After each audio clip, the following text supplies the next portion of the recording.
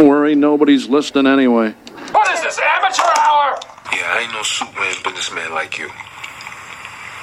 You know, I'm just an amateur, I suppose. Amateur hour is what's happening. Amateur hour is what's happening.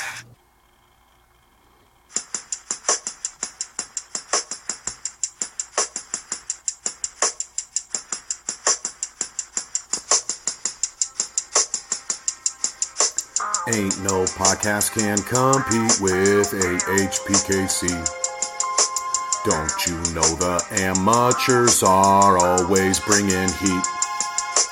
Ain't no podcast can compete with AHPKC. Did you really think we'd quit before 2019? His Dirkness makes great nicknames and clever games, and Ryan runs things and goes by 3 names. We waking up out our slumber because of Mahomes, Spagnuolo. It's showtime at Arrowhead minus the heartbreaks. What about that dude in the cheetah print?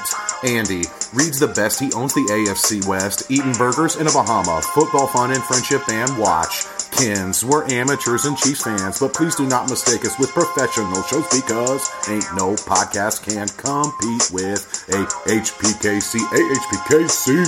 Don't you know these amateurs are always bringing heat?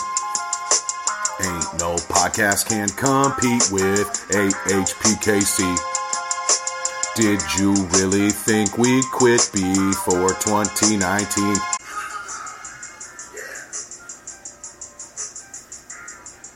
Yeah, baby, that's right. It's the last time you're going to hear me rap before the Chiefs are crowned Super Bowl champions. I am Ryan Scott Hall. Welcome to Amateur Hour, folks. And joining me today is the architect, the brainchild, the man, the myth, the legend, who has invented... Is it invented? I don't know what you did. But you know what? It's his Dirkness, and he's all about the 2019 Kansas City Chiefs. Super Bowl, baby! Yeah! I liked that. That was good. Yeah, I just came up with it. Just now. Right now, off the cuff. Woo! Okay, so, Dirk, I want to start right here. Start. Let's get it started. Do you remember... Yeah. Probably not. my season outlook, my theme for 2019? No. Super Bowl or bust, baby. Check. The Chiefs are going to the Super Bowl. Super Bowl Liv Tyler. Let's go.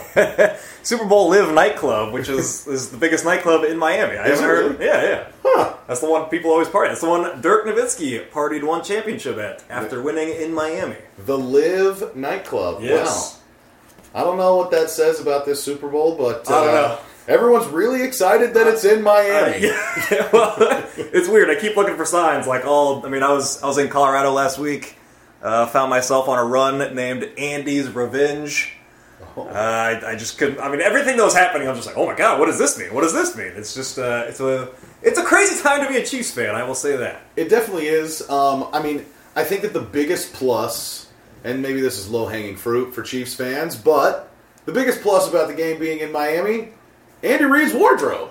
I can't wait to see Andy Reid at all these media day appearances. Did you see the team today? I have not seen the team There today. is a large collection of Chiefs players all wearing matching Hawaiian shirts. Oh my god. There is a picture of them on it looks like a bus, and it's a good, 10 of them at least, including Patrick Mahomes, all wearing Hawaiians in support of their head coach, Mr. Andy Reid, soon to be top 10 NFL coach of all time, after he reels in the one that has gotten away. Well, here's the deal.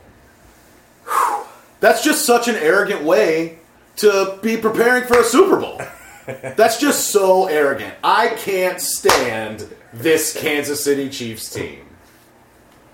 You're mocking someone. Is it Skip Bayless? On what is it planet Skip Bayless? does Skip Bayless think that that is a take to have? I know that he was speaking in reference to, if you guys missed this story, Skip Bayless saying that the Chiefs are too arrogant and that they need to be taken down, all because Eric Bieniemy says every play he calls is intended to be a touchdown. And I've seen people commenting saying that Eric Bieniemy has said this multiple times throughout the year, but just the most recent is the one that... That'd be like, like calling Herm Edwards arrogant because he says they're playing to win the game. Like, oh, how dare you? You're playing to win, what, every game? You think you can win every game? Jesus. That's well done. Listen, before we really get rolling today, I do want to send some thoughts, some prayers, some well wishes to our dear friend Danny Parkins. He and his superhero wife Stephanie, your buddy Omar, and now we have Owen Daniel Parkins in the world. About to be the best NFL tight end in 2044. He's gonna be real tall. Both of his parents, they got the length. There you go. So, if you guys didn't see, congratulations to Danny and Steph on the birth of their new baby boy. Danny, listen, man, we love you big time. I know you're not listening to this, but whatever. Well, to balance that out, Danny also picked the Chiefs and has bet on the Chiefs to win the Super Bowl, so he might also cost us a Super Bowl. So that's fine. Yeah, but Danny, that's fine. within 10 minutes of the game being over, Danny is sending us a text and being, congratulations, guys, you deserve it. I'm really happy for the two of you. Yeah. And, it's cool to have a connection like that with somebody that isn't even in this city anymore and still has a heart for this football team. And I feel like this is a really small picture of kind of what a lot of the country seems to be doing right now, which is just you know what, it might just be Andy's time. And I don't think that anyone's fighting against it because Andy Reid is beloved across the country. He sure is. We should also say, we're recording this at a weird time. Kobe Bryant, the news just dropped about 15 minutes before we started. Yeah. I broke it to Ryan, so I don't know, feel weirdly emotional. I was not a Kobe fan by any means. Obviously, if people know me, they know I cheer against the best teams, typically, so the Lakers were that for a long time. So I was more of a Kobe hater than anything, but man, sometimes deaths just come by and drop one on you, and that's a huge one, man. I can't. That's a big one. It reminds me of, this is more personal to me and not as globally, but Philip Seymour Hoffman dying on the morning of the Super Bowl between the Seahawks and Broncos, and that's maybe the death that affected me the most in my life, celebrity death that affected me most in my life. And that was around Super Bowl time too, so. We're kind of coming over that. It's a weird emotional thing. We just watched a hype video from our boy Brady Cummings to try and get us back in the mood because it was, I know, it's a little somber, even though I wasn't a Kobe Bryant guy. That one still kind of got to me. It's just a weird time right now. We just want to be upfront about all that. Yeah, and if anyone wants to talk to me about Kobe Bryant, he was my favorite basketball player for a long time. Yeah. We can do that on Twitter. This is a Super Bowl show. Yeah, I'm not going to bore you with any of my Kobe anecdotes. Nope. But, setting the scene, it is a little strange. It's weird. It's on the TV behind Ryan's shoulder right now, just news about Kobe Bryant. So, a weird time. But yeah, here we are. We're a little bit late. Sorry for the delay. But the good news, you get Amateur Hour after a bye. And everybody knows that the Amateur Hour record coming off a bye week is nearly undefeated. All right. I just want to start by saying that it was worth it. What was it? Whatever it needs to be, I think for pretty much any Chiefs fan out there, just fill in that blank for yourself. Whether we're talking about all of the heartbreaking losses, whether we're talking about Anthony Hitchens' contract, whether we're talking about, trading for Reggie Ragland or Patrick Mahomes, or trading away my beloved son, Marcus Peters. There you go.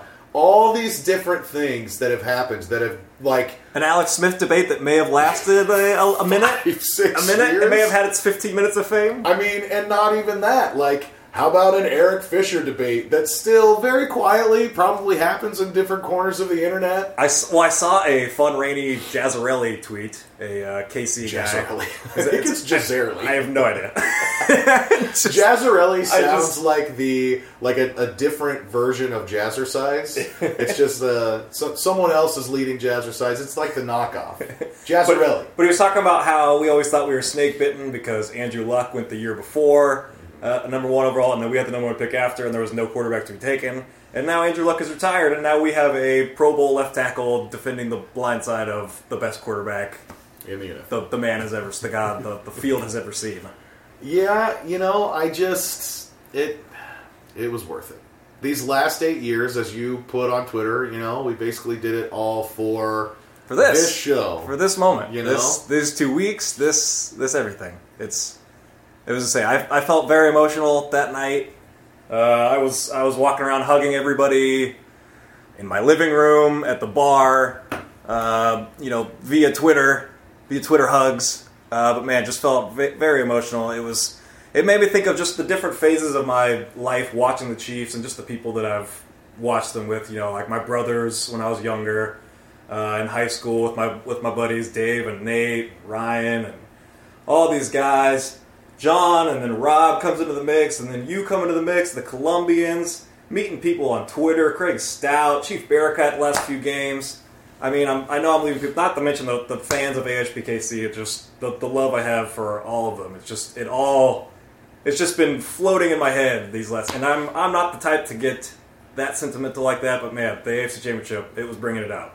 And a few beers along the way.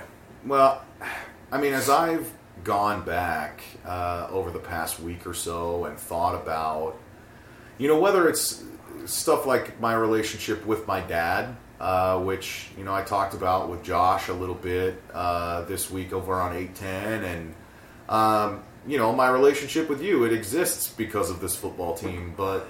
of this football team. Yeah. I mean... Literally the first time we met, we went to a Chiefs game. We went to a Chiefs-Vikings, was it 2011, maybe? I think that's probably right. Donovan McNabb. It was and a win. Peterson. Yep, and we sat in very good seats right behind the Vikings sideline. Literally the first time we met. Almost 9 years ago now? 9 years ago? And when you think about everything that's happened, we have traveled near and far together, multiple places inside and outside of America. This podcast really has changed my life in a lot of ways. And you look at the generosity of the people around us too, and whether it's, the Colombians, I don't even know how to put the Santos family in perspective. There's not... It doesn't make sense. You can't even... It doesn't make sense. Can't even go there. They will be at the Super Bowl, by the way, and the Santos have never been at a game with the Chiefs loss. Yeah. Just saying. Just saying. They have been at both playoff games here at Arrowhead. They love the Chiefs, maybe even more than us, which is a huge shout out. That's impressive. Right. Impressive work there. But yeah, they will be in attendance. But think about all the different random times that just because people know how much we love this team, that they've reached out to try to do something. And not just Mexico City do something, but how many games have we gone to with a guy like Ryan Ewing? Or random people on Twitter that are just hey, I have tickets that I'm not going to use. Yeah. Do you guys want to go? Yeah. The time that BJ reached out to us when we had to watch Sammy Watkins dunk all over the Chiefs in the first half of that Bills game, and then, Alex Smith and Jeremy Maclin bringing us back, baby. But, you're just getting a random text, the night before a game. Hey, do you guys free in the morning? Do you want to go? Yeah. It's amazing, and that's why I think, when we look at, as much as you want to say, Andy Reid deserves it, and man, does he. This city and this fan base and these people... it really is a great big family, and I've never been around such a gigantic and generous community of people. And to me, when we win the Super Bowl, it's going to be fantastic. And yeah, I'm saying win. I don't care. I'm confident. It's where we're at. No other way to think right now. I have 0 F's left to give. But I think so much of it is it's about the people, and it's about this really, really special place, Dirk's living room. And it was funny listening to all the sports shows. I was really excited to listen to everything, obviously after it happens. And it was funny hearing just national podcasts or shows just be man, what a shitty day of football, because both games, neither of them were really that great. The Chiefs, first half of Chiefs-Titans, I'd say was good on a neutral fan observant level. But in the end, not really that close. Chiefs pulled away up 17 or 18 towards the end there. And just hear them say, like, man, what a shitty day of football. And I was like, I didn't even notice. I thought it was the greatest day of my sports life. Exactly. It didn't even occur to me. Like, obviously that second game was shitty, but like, it made it so I could just go out and party on the town and party with the people. But yeah, I didn't even realize how shitty the day of football was until I listened to the broadcast the next day or throughout this week. So I want to ask you a couple things. When you look back on that day, the day that the Chiefs win the AFC Championship. Yes.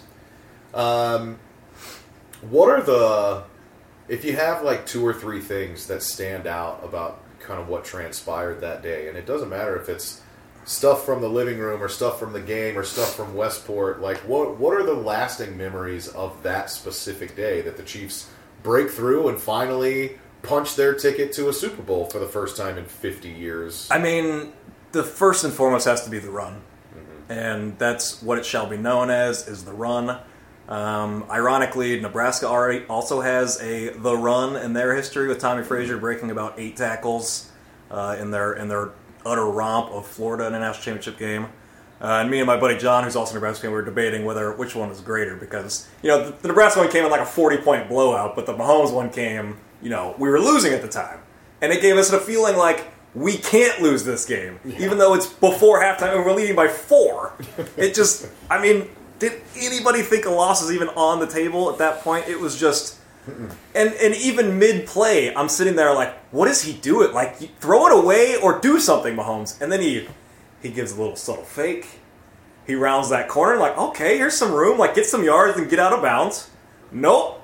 He cuts back inside, draws contact about 6 yards out from the end zone, spins, powers through, gets into the end zone somehow. Our living room absolutely erupts. My buddy John comes in from the side, says he jumps as high as he has since high school, lands on my dog mat, which is very slick on our wooden floors, completely eats shit.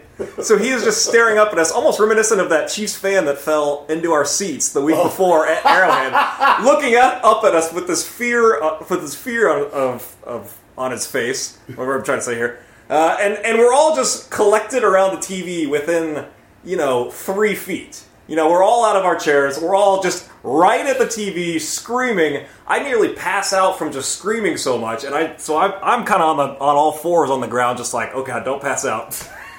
And it's just a run that we will literally see for the rest of our lives. They'll be showing Mahomes highlights. They'll be showing Chiefs highlights. They will show that run on what hopefully becomes the first championship in 50 years. And that play, I thought, was just it was everything from that game. So that's a clear number 1 for me. That was the definite point where I knew that the game was over. Like, very rarely in sports do you get to see these moments where it's just like, that is the story of the game.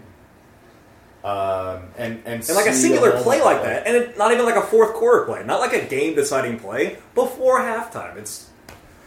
And the thing about it is that we have these conversations sometimes about momentum in sports, and like, it's just so palpable how that game changed at that point. And very, very reminiscent. You mentioned the Nebraska run. When I saw the clip of Mahomes' run in high school, I was like, "Oh my gosh, this is the same play!" Yeah. Like, it was unbelievable how much it looked alike. Yeah. That's on my Twitter feed. If you have not seen that, I retweeted that. But I remember I had heard about that before and probably seen it. But once you see this run from the AFC Championship in the context of having seen that high school run, the last 6 yards are like identical. He's just like spinning and powering, and just like, you don't expect him to get in the end zone, and somehow he lands in the end zone. Of course, one was against a bunch of high school kids in Texas, and this one became an AFC Championship game, but it's against a bunch of professional football players. Beyond the run, one of the things that really jumps out for me about that day, and this might seem like I'm tooting my own horn here, toot. but it's really kind of a humble brag for both of us, And I felt like when this happened, I don't know, I felt in sync with the team and with my friend Dirk in a way that was super special and really memorable. The touchdown to Tyreek Hill.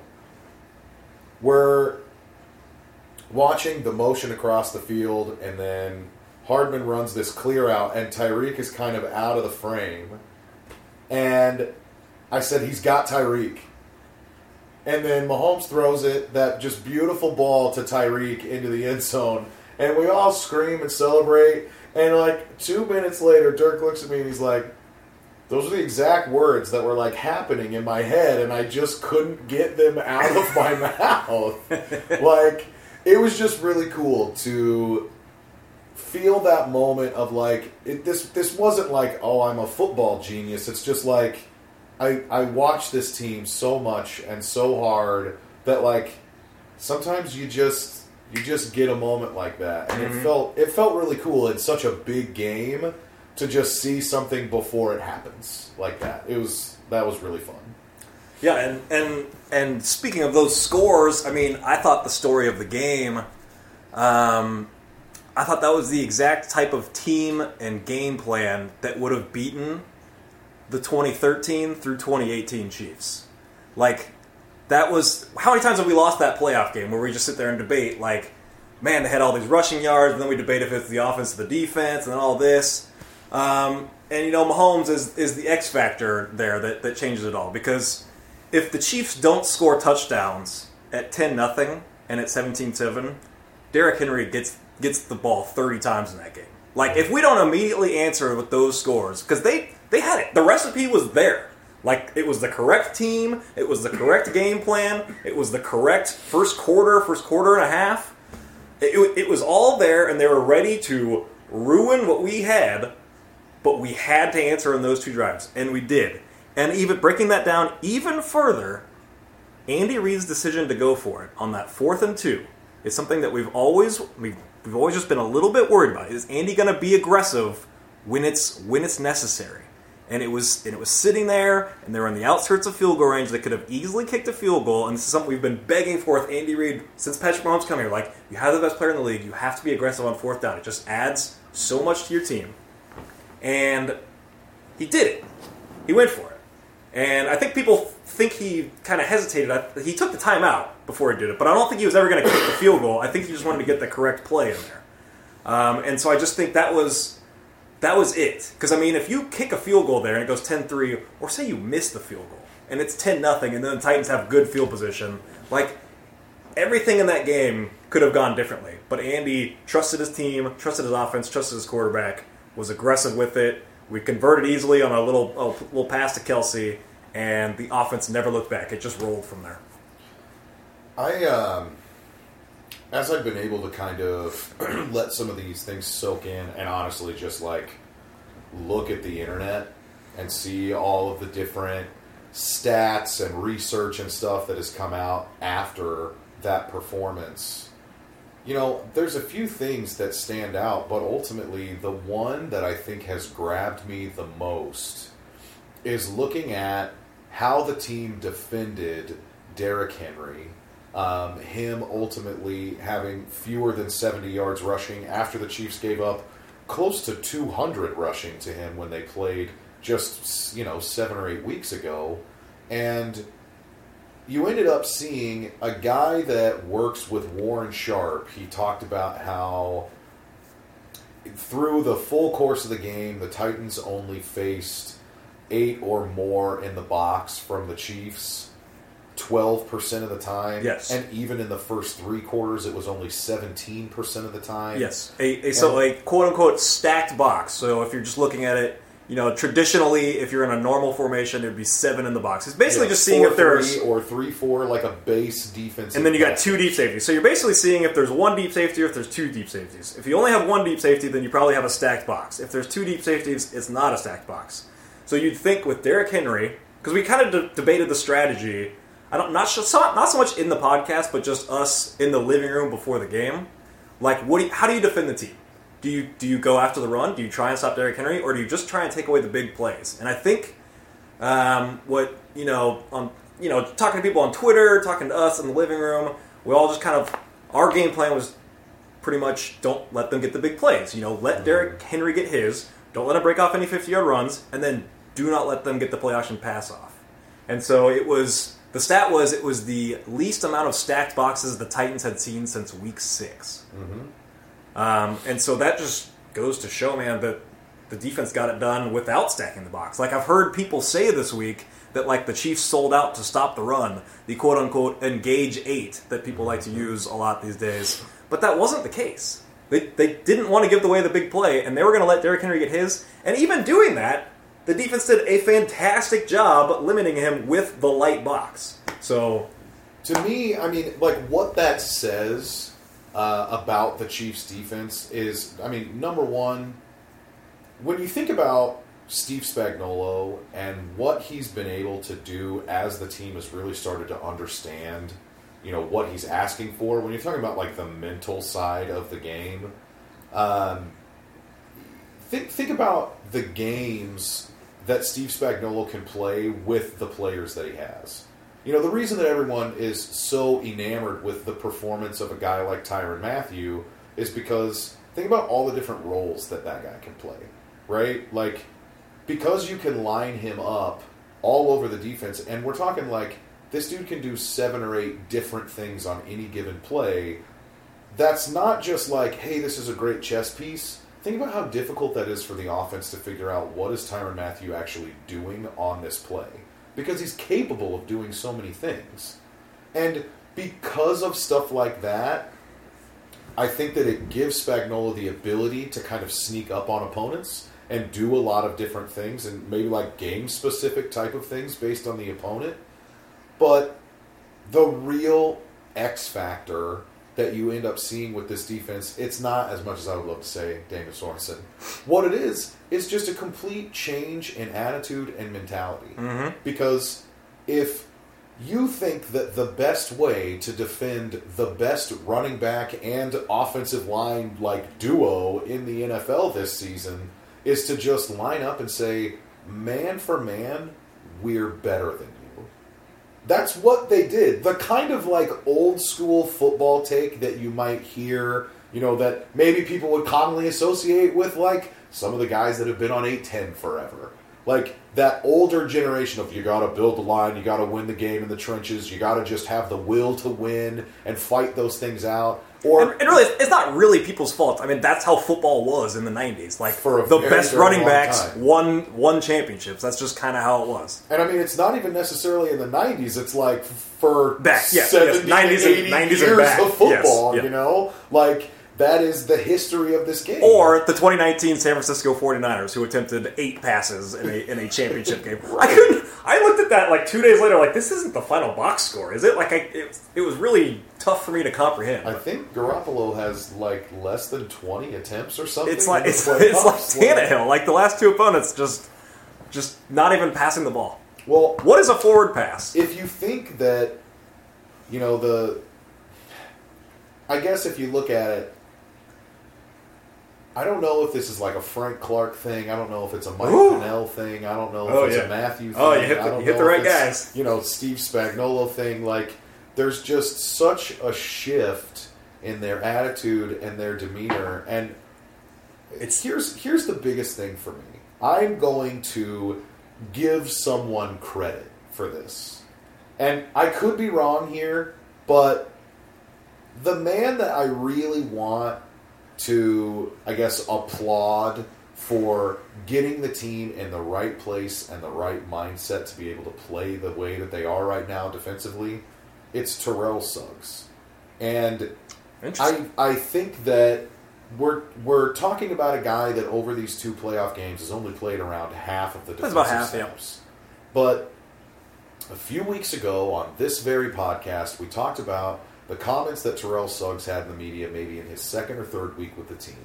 They asked him, what's your early impression of, the guys that you're playing with and being in Kansas City? What's the locker room like? Whatever. And Terrell Suggs says they have swagger. In a way that it sounds, he's making it sound like that other teams don't. And when Terrell Suggs joins your football team in like week 11, and he's the only player instantly that has a Super Bowl ring on this roster, and he's been in All-Pro, he's been in all these Pro Bowls, he's won Defensive Player of the Year, he's a first-ballot Hall of Famer that is still coming to work every day at 37 years old and making plays in these games. If Terrell Suggs comes to you and says, you guys have the recipe, you have the championship swagger, imagine how edifying that is for a group of young men that have been working so hard trying to figure this out. Some of these guys have been grinding it here for a while. I mean, think about what that does for a guy like Tano Passanio, who plays that position with him, who gets to not only be coached inside of practice and like just get a guy to emulate and walk around and watch and try to learn from, but then to be told, and now maybe not man to man, face to face, but ultimately be told, like, you guys have what it takes to do this. Mm-hmm. And he fucking knows. Not that Spagnuolo doesn't. It's different because he's still a player. He's on your level. It's much different because a lot of these guys are younger than Suggs, so they would have grown up watching Suggs play, especially the guys in the same position. Like, he's got to be one of their idols because they're watching him play throughout high school and college. Like, hey, look, this guy is one of the peak players at his position. I'm trying to be like that. And now all of a sudden, you're where you want to be, like, as a player, you know, you're in the NFL at this point, and Terrell Suggs comes along like, holy shit, one of my idols just joined, and now he's, you know, teaching me one-on-one. I saw a story about how Terrell Suggs took the linebackers off to the side and you know, just taught them moves for, you know, 15 minutes, and the story said, and nobody else said a word. They just sat there and listened. So it's just, I heard like, Matt House's reaction. Hearing it from that was just, it's got to mean the world, and yes, it has to add to to the confidence of the team. I heard that Matt House's reaction to that situation was just like, I watched too. Yeah, like I just like that was incredible to watch to see him do that, and like we've had all these different emotional leaders in Kansas City, you know, and whether that made the team successful or not, like. I mean, look, this is the first time they're going to the Super Bowl in 50 years. So clearly, we're going to end up having some of these storylines, and it looks like maybe it worked better than it did in the past. But it's all of these different variables coming together. Going to a Super Bowl is really hard. Just ask Aaron Rodgers. Just ask, you know, winning a Super Bowl. Ask Andy Reid. Yeah, you know, ask guys like Dan Marino and Warren Moon who just carved people up for years but couldn't get it done. Ask a Chiefs fan. Ask a Chiefs fan, right? I mean, I think that, I mean, it's not like we gotta give the man a key to the city or anything, but I think that Terrell You can have a key to my apartment. Yeah, I think that Terrell Come on in, Suggs. He deserves so much credit simply because he came in. He saw what he saw. He called it like he saw it, and the guys react to it. And because you see it, right? Like, I feel like we could just, for the next 2 hours of this podcast, just play Frank Clark. Oh my God! Loop. I just let Frank Clark be like, who? People were doubting. Dude, that Frank Clark speech, it's never. I think I retweeted it like 5 times this week. I would just stumble upon it again, like, oh my God, it's perfect. They must not know who I am. Oh my God, dude! Like, and then the picture of him with his hair sticking out of his little head, you know, ski mask kind of thing. He's got that, and then his tongue just hanging down. The picture of him the week before with just spit hanging down his beard.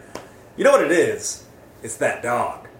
It's that dog, which they talked about multiple times this year. And you heard it come out of the mouths of Tyrann Mathieu and Frank Clark over and over and over. And that's why I am here today to apologize to one man who I have been critical of and deserves apologies. Mr. Brett Veach. Mm-hmm. Mr. Brett Veach, I have been hard on you. I had a thing for John Dorsey. I thought it was a huge mistake in getting rid of John Dorsey. You had a rough first year, which I thought people overlooked a lot. But this offseason, the job he did in revising that defense, completely turning it over when it would have been very easy to just run it back. You could have brought Houston back. You could have franchised D Ford. You could have just brought back a lot of the same defense that was a coin flip away from playing in the Super Bowl. And nobody would have really faulted him for that. But he completely redesigned the defense. He thought that the defense did not have enough. Completely redesigned. I didn't agree with all of them. I'm still not sure if I totally agree with the Frank Clark move, even though I fucking love Frank Clark, and I think he's a huge part of it. Like, that philosophically doesn't necessarily click with me, but it's hard to argue that it didn't work. And bringing in Tyrann Mathieu and Frank Clark are the two biggest moves they made this offseason, and both of them are home runs, in my opinion, at this point. Like, it's... bringing those two in, I think, is the game changer. It changed the attitude of this defense. And then you look at smaller moves, too, which he's made along the way. Trading for Charvarius Ward. Bringing in Mike Pinnell,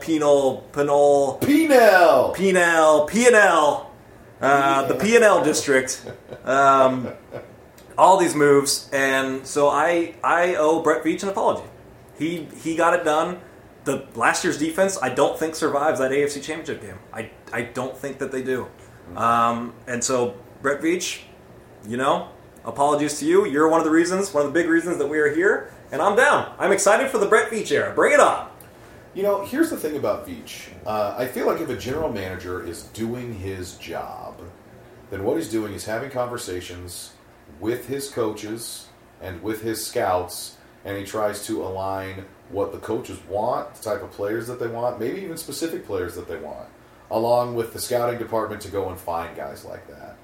And maybe the fault that we were giving Brett Veach is in some ways based on I did things that Bob Sutton asked me to do. And I'm not just trying to shovel shit on Bob Sutton, but it's Brett Veach's responsibility to work in harmony with the people around him. And we heard about the conversations that happened in the offseason between Steve Spagnuolo and Brett Veach about who do you want me to get? What are the things that you need? And they highlighted very specifically Tyrann Mathieu during those conversations, and he's like, all right, done. I'm just going to go make that happen. At one point they're focused on trying to get a guy in Earl Thomas to join the team too. Multiple times. And fortunately, for the Chiefs, it looks like, not that Earl Thomas had a bad season, but we did it without him. Yeah. And it wasn't our safety getting stiff-armed down the field for 20 yards. It's because Dirty Dan's on the field. Dirty Dan better than Earl Thomas. You heard it here first. It has been proven. You heard it here first. Dirty Dan was laying the lumber in that game. A couple of huge hits on Derrick Henry. Yeah. That one where he just chopped him down by the thigh was big. Let's talk about Dan Sorensen for a minute. Oh! You were a little shy on him last week. So here's the thing. I was listening to the editor-in-chief of Arrowhead Pride this week. He was talking to, I'm guessing it was probably Carrington Harrison. So Sween is on with Carrington, and they're talking about Dirty Dan. And he said, one of the things that I feel like is a great anecdote about what Tyrann Mathieu and Frank Clark and Steve Spagnuolo brought to this defense, the kind of edge and the mentality. He says, Daniel Sorensen has always been kind of a vanilla guy. I'm like, Pete. Vanilla for a white guy? You gotta be careful there, Pete. But he then talked about, and I'm just messing with Pete here. But I'm just messing with him. But then he talked about how after the play that Daniel Sorensen made against Houston on the fake punt, Sorensen does his job, and then he gets up, and he's pointing to his head. Uh-huh. He's doing this honey badger celebration. Did it again this week. And did it again this on a busted screen. And Pete's like, look at this. This is a guy that would, is always come to work, do your job, go home. Right? Not a big rah-rah guy, not a big celebration type of guy. And now he's emulating Tyrann Mathieu. And, he's right. It's a great point by Pete because there are people that, look, they always talk about maybe taking on the mentality of your leadership, right? Attitude reflect leadership, Captain. And I'm looking at this and it's just whether it is someone like Frank Clark, and think about, seriously, we're going to talk about this so many times today, I guarantee it. Think back to The Frank Clark interview after the game. I'm telling you, Frank Clark standing there with James Palmer. Should we just have it playing in the background of us? He's like, just on loop? He's like, I told him when I got here that it ain't going to be like that no more. You know, and like, and he puts his foot down and he puts his heart and his body on the line, his health on the line. Yep. The stories about how bad the flight to Foxborough was and how Chris Jones is ready to play defensive end all night. There's just no way that Frank Clark is playing. And then he goes out and does what he does and has his flu game. But like, people watch this stuff firsthand all season. They watch Frank Clark killing himself. And as soon as that dude starts to get even 65, 70% healthy, it's just like, bang, one of the best 8-game stretches a defensive end has ever had. I mean, it takes all of these different little storylines that have happened throughout the season, and we still haven't even talking about Patrick Mahomes dislocating his fucking kneecap. But, like, all of the battles that this team has gone throughout the season, it has built so much character. I will be very surprised. One of the things that I was worried about with Steve Spagnuolo was when the talent is there and it's healthy and everything's clicking, he can be as good as anybody. But there are some major strikes and gutters in his career. Yeah. Going from a top 5 defense to a bottom 5 defense just from year to year. And I don't think that with guys like Tyrann Mathieu and Frank Clark that you're going to see those peaks and valleys. I just don't. There is too much attitude. There is too much like commitment to excellence on that side of the ball that I don't think they're going to slow down. That's something we talked about like before the season. Like you and I, we discussed what we wanted to see from those guys was a change in mentality on the defense. And that's kind of why we were critical of them throughout the first 7 weeks, perhaps unfairly, but the results weren't there yet. And so it may have been unfair to expect it that soon, but like we thought we were seeing the same kind of defense, and I think it just took about half a season for it to really take shape, and we saw a definitive change in the personality of the defense, and I think it begins and ends with those two, and maybe you drag that out to Spagnuolo too, but I think those two are those are the ones responsible for that change in attitude. And I mean, it's funny because a guy like Frank Clark, I feel like if you have more than even maybe 2 Frank Clarks on your football team, it's going to start to get hard. Because he's a tough guy, probably a tough dude to be around. I mean, think about the clip that we saw on the sideline that everyone really enjoyed of him just being like, you know, they can't do anything. They thought they were going to come in here and we've shut them down, and he's, you know, throwing expletives and stuff, and then he just walks off, and Mike Pennell says, yo, what'd he say? Because, like, people can't replicate the kind of attitude and just the way that Frank Clark just, like, runs that mouth. Yep. I mean... And I loved what he said last week. I loved it. I'm a guy that gets mad at people for, like, bulletin board stuff. Like, I do think that actually inspires the team a little bit. And I didn't care because I thought what he was doing was taking responsibility off of his teammates' shoulders and putting it on his. Like, follow me, guys. Like, we're going to stop them. I am confident, and I'm going to say it. I'm going to say it because if we don't, they're going to come for me, not for any of you. Not these other players on the defense. They're going to come for Frank Clark if we don't start Derrick Henry. And it just showed the confidence that he had in his team and his teammates and everything. Like, we're going to do this, and I'm not afraid to say it. And then they did. Well, and honestly, you know, as you were describing that, who does that remind you of? It's Andy Reid. It's Andy Reid time and time again, taking all of the credit for any mistake that happens. Mm-hmm. And don't get me wrong, all that stuff is in hindsight. It's not necessary. I mean, it's still planned out. Yeah, not saying that pregame. We're going to put up 50 points. Right. We're scoring a touchdown on every play. He's not doing that the way that Frank Clark is kind of calling his shot.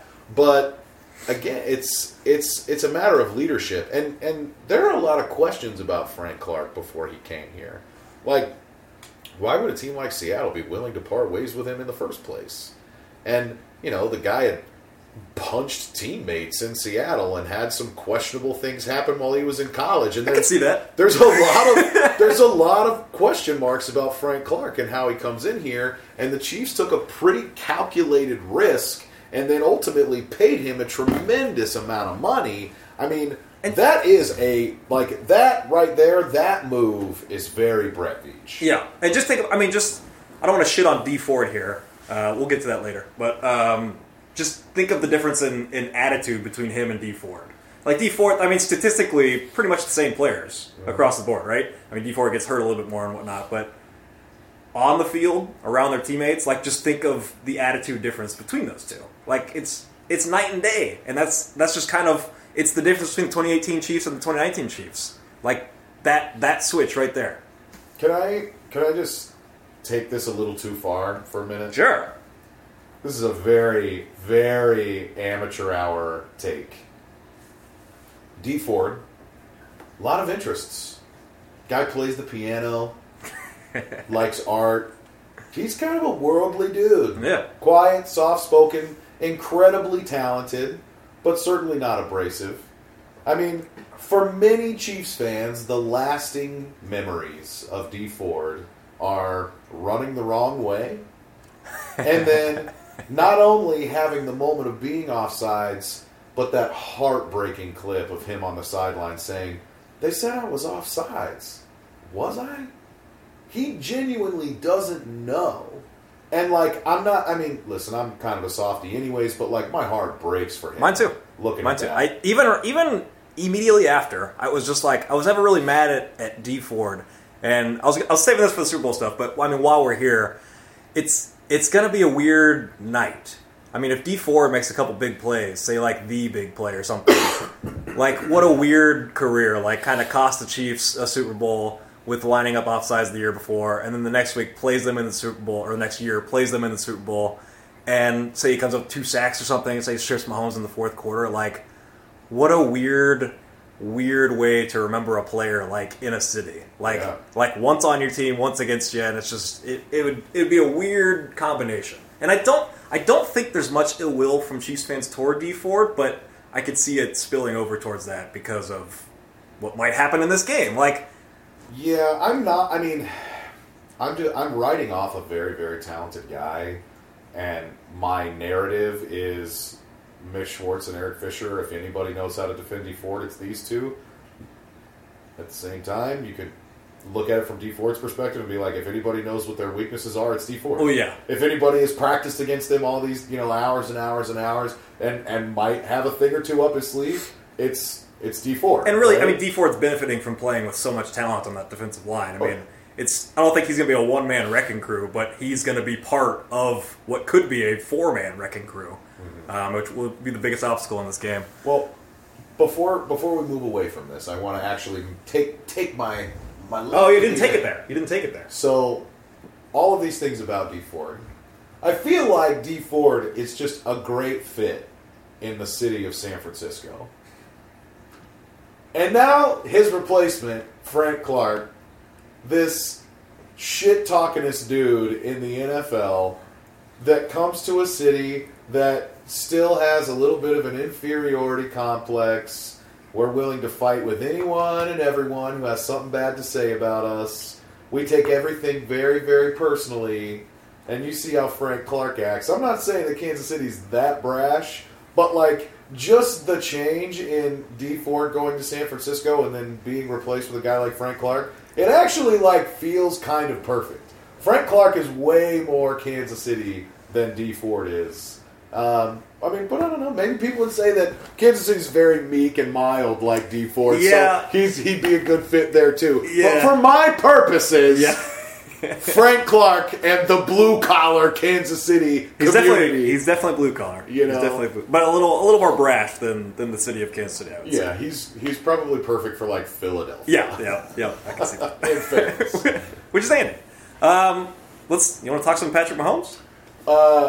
Yeah, of talk some course. Patrick Mahomes? Anytime. He's almost kind of playing perfect in the playoffs. which which is fun. The first 3 playoff game stats. First four. First 4. Okay. Yes, which I have right here, which is fun. So it's is fun. Hey, football, friendship, and some fun. So this is all-time quarterbacks in their first 4 playoff games. So Patty Mahomes, 11 touchdowns, 0 interceptions. He also has 2 rushing touchdowns. Don't forget those. Other great quarterbacks, first 4 playoff games. Tom Brady, 2 touchdowns, 1 interception. That seems impossible. John Elway, 4 touchdowns, 6 interceptions. Brett Favre, 5 touchdowns, 4 interceptions. Peyton Manning, 5 touchdowns, 3 interceptions. And Joe Montana, who's the clutch one of the group. I mean, I guess Brady's on there too. Joe Montana, 7 touchdowns, 5 interceptions. I know the game is different. I know statistics are radically different these days. But still, what Patty Mahomes is doing at this young of an age, it's just unheard of. It's unbelievable. And we just keep checking off boxes with Patrick Mahomes. Like, he comes in with all the stats. He gets the MVP. He blows everybody away with these stats. Okay, he's good at the end of games. He's good on fourth quarter drives. When the team is losing, I did the statistical breakdown, the deep dive earlier this year when Mahomes is losing. His stats are out of control good. What's left for him to do? How about do it on the biggest stage? Do it in the playoff games. How about 19 meaningful drives this postseason? He's had 12 touchdowns, 1 field goal, and 4 third down drops. The other 2, Tyreek getting smashed when he was about to catch that pass, not considered a drop. This is all courtesy of Seth Kaiser. A good little breakdown, by the way. So you had the Tyreek one, and then you had the Chiefs punting with 2 minutes and 15 seconds left, up 11 versus Tennessee. That's the other drive that didn't end in a score or a brutal drop from a Chiefs receiver. He's playing perfect football. They cannot stop him. It's unbelievable what he is doing. And it's so strange to hear those stats because, like, the guys that you're naming off are... Every one of them's a Hall of Famer, I think. And yes. Confirmed. Well, not yet. Peyton's not yet. I mean... Tom's not yet. They might get in. They might get in. Kind of good shot, I think. But you're talking about guys, and I know that that's like early in their careers, and for some of these guys, I mean, John Elway wins the Super Bowl the last 2 seasons that he was in the NFL of a 15-year career or something, right? But it's not like just because maybe the game was different that these guys just somehow couldn't throw the football. It's not like they were incapable or that they weren't the talented. rules are the same. Like the forward pass definitely existed, and these guys are thought about as like many of the great throwers or game managers or winners or all of those things, and they pale in comparison to the way that Patrick Mahomes is performing. It's just, you think of like an NBA point. I don't think of an NBA point. Well, but where you have to bring it to the well, but like you have to pay your dues. You know, everybody looks at like Jordan. You have to work your way through, the Pistons, and it kind of stems from that. But there's a kind of, you have to get there and get the experience before you can actually do it. Like, it's very hard for like young teams in the NBA to actually do it. Like, you need that championship experience, and you kind of work your way up through it. Mm-hmm. Patty Mahomes isn't really doing that. I mean, I guess you could say last year he did it through New England, but it's not like it was his fault. I guess, but he's not faltering at all. Like, he has no dip in play from like this unbelievable regular season player, and it seems like he even gets better in the playoffs. Like, it's just unheard of, and there's no young quarterback growing pains among us. There's no sign of nerves other than, the first drive or two of every big game where Mahomes kind of comes out a little too amped up, it seems like. That's like the only potential weakness in Patrick Mahomes. So it'll be interesting to see how that unfolds on Sunday in the biggest game of his career. But for him to be doing this in the playoffs, the way he's playing, especially this year, it's incredible. Yeah, I think we saw a stat during the broadcast of the Titans game about like point differential in the first quarter. And I mean, the Chiefs was not great. And the Titans was like, okay. I mean, maybe it was good league-wide, but I mean, I think we were talking about a difference in maybe 50 points scored or something. And to see that the Chiefs have all of these very slow starts and then, 4 touchdown second quarters. I do think that it's going to be important for them to maybe have the first 15 really click, but I also don't believe that at all because it hasn't the last 2 games, yeah. And it hasn't mattered. I love hearing analysts like, well, the Chiefs can't get off to the slow start this week. Well, they were saying the exact same thing last week before the Titans, and then we did it, and then we came back with relative ease. I'm filled with a tremendous amount of confidence, just because of all the things that they've overcome and the way that they're playing now. I mean, what more can you ask of a football team? Or of a football player. I mean, think about it this way. If you are a San Francisco 49ers fan, and you look at the sheer numbers of when Garoppolo throws the ball 25 times or more. I mean, I saw this week that his QBR when he's thrown over 25 passes is in the high 60s. And I don't even know if that's good. QBR is a weird stat, and it doesn't seem like when you see passer rating going up to 158.3, QBR, those numbers don't go that high. I don't know either, but I will say Patrick Mahomes' QBR in the last game was a 97.5. Okay. So that one's good. I think it's on a scale of 100. It's out of 100, yes. So when Garoppolo throws the ball 25 times or more, it's in the low 50s.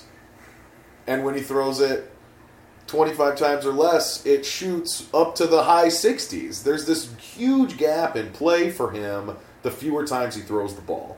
It's the conversation that we had in Kansas City for years about Alex Smith. We want Alex Smith to throw the ball between 20 and 30 times a game because once he gets into those 35, 40, 45 attempts, that's just not this team at its best. I mean, at that time, we're thinking that means they're not incorporating Jamal Charles enough, and Andy's getting pass happy. And now we've got, half the people that cover the Chiefs in the city are they're running the ball too much when he, 15 handoffs in a game or something. And so, it's a testament to how good Mahomes is, and clearly, just the sheer construction of the offense. But if you don't have Mahomes there as the linchpin to be able to constantly keep them rolling, I don't think that you would have the same arguments. And so when I look at Jimmy Garoppolo in San Francisco, if I'm a fan of that team, I'm worried that the game can turn into Patrick Mahomes versus Jimmy Garoppolo. I don't want that. And I feel like it doesn't matter what style of football game happens, the Chiefs have the ability to win, and San Francisco has to play their game in order to win. And that sounds a lot like the Chiefs of old. If we don't play a pretty specific style of game, then we're not going to be able to beat some of these upper echelon teams. And this was kind of the big point when we were talking football this week when I was on with Josh Briscoe of I feel like the difference for the team this year is that they figured out how to play complementary football. They can beat you a lot of different ways, and we haven't been able to say that in years past. And so not having to have a very specific formula that has to work out perfectly in order for you to go and, win a Super Bowl and get everything right, that has given me so much confidence about this team's ability to just go out and win. Yep. Because it's I don't think that there's, how many stories could be told of the way the Chiefs won the Super Bowl? If you're thinking about the different storylines, you can talk about overcoming injuries, you can talk about how great Patrick Mahomes has been, you can talk about his weapons and the plays that they make. You can flip over to the defense and talk about all the different things. Every single one of these storylines plays a factor and gives the team the ability to win. It's amazing what they're doing. Mm-hmm. It really is. Speaking of amazing. Well, hang on. What are you getting to? I got one more point on Mahomes. I'm not getting to anything. I'm getting to your point on Patrick Mahomes. Well, one last thing. Speaking of amazing, his darkness. How about that next Mahomes point? Perfect lead-in. What a segue. I just want to say, if Mahomes is able to win a Super Bowl in year 2, he's just going to be playing with house money for the next 15 years. and this is one thing I just look at with Tom Brady, like, Brady is able, he's able to be so clutch because he won so early and often. So therefore, there's no real pressure on him for the rest of his career. Like, Brady's kind of playing with house money from there on out because he has nothing left to prove. It kind of snowballs that confidence. Like, if you change a few plays early on in Brady's career, most notably the fumble, the tuck rule. Tuck rule, there we go. Change a few plays with him, and then change a few plays with Peyton Manning. Maybe Vanderjagt makes that field goal, or they don't tackle the Steelers tackle the Colt. And so, say he gets the Super Bowl early in his career, I think you might see two wildly different careers just because of the way pressure works, and because Peyton, it just became harder each and every year that he wasn't able to win one. So if Mahomes is just able to win one this early, and just get, I wouldn't say there's a monkey on his back or anything, but like get that, there won't ever be a monkey in sight. Won't even get close to his back. It will just open up his entire career to play, pressure free and just start banging them home. Just start banging titles and MVPs home. It's just going to be an onslaught of Patrick Mahomes if he's able to do that. I think. Because if he's not, he's just the top dog, so there's always just going to be like, well, until you win a Super Bowl, what have you done? And it gets harder each and every year. So if he gets that knocked off right away, house money for the next 15 years from Patrick Mahomes. If you look at a guy that has had maybe a similar story, I guess, I don't think that anyone would confuse the level of talent between these two players, but just going along that line of suddenly kind of the pressure is off of you for the rest of your career. It reminds me of Ben Roethlisberger because that guy wins a title in year 2 and had this just amazing record as a starter through his first couple seasons, and he's won 2 Super Bowl titles, and 2 different head coaches during those periods. And Ben starts out as a complimentary piece that throws 20 passes in a game. Same as Brady.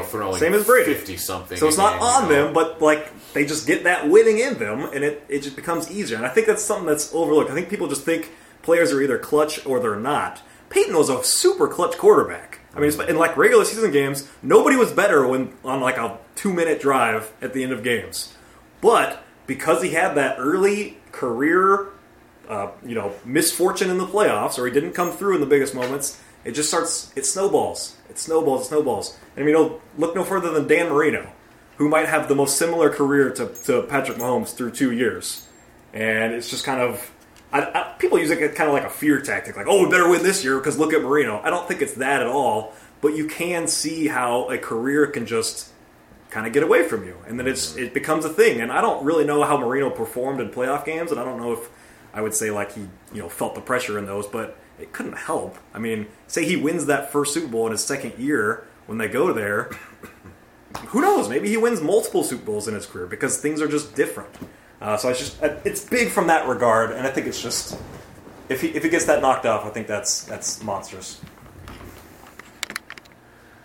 On Mahomes, I feel like as I think about the Super Bowl, something that we don't often do on Amateur Hour is necessarily preview an upcoming game. We might talk about an opponent a little bit at the end of the show, but it's the Super Bowl, right? Win in Miami, you preview. So I thought that maybe I need to just come up with a couple things, one for the offense, one for the defense, and I just want to know, Dirk, what are you thinking about? And my point for the offense, what I'm thinking about is Patrick Mahomes, but more importantly, that makes sense. How do you protect Patrick Mahomes against a San Francisco defense that, listen, I'm going out on a limb here, I'm pretty sure they led the league in sacks. And I did see something floating around on Twitter that the team that has 55 sacks or more entering the Super Bowl is 6-0. 6 or 7-0, yeah. But I think that over the sample, one of the replies on it was yeah, but in the time period that you're using, you've got 8 or 9 teams that won it without having 55 or more. So, Well, yeah, but I think what the stat goes to show, and it's the exact type of team that would give an offensive juggernaut trouble. Like you just think of, we obviously all think about that Giants-Patriots game immediately. But, also Steelers teams, Ravens teams, Jets teams under Rex Ryan.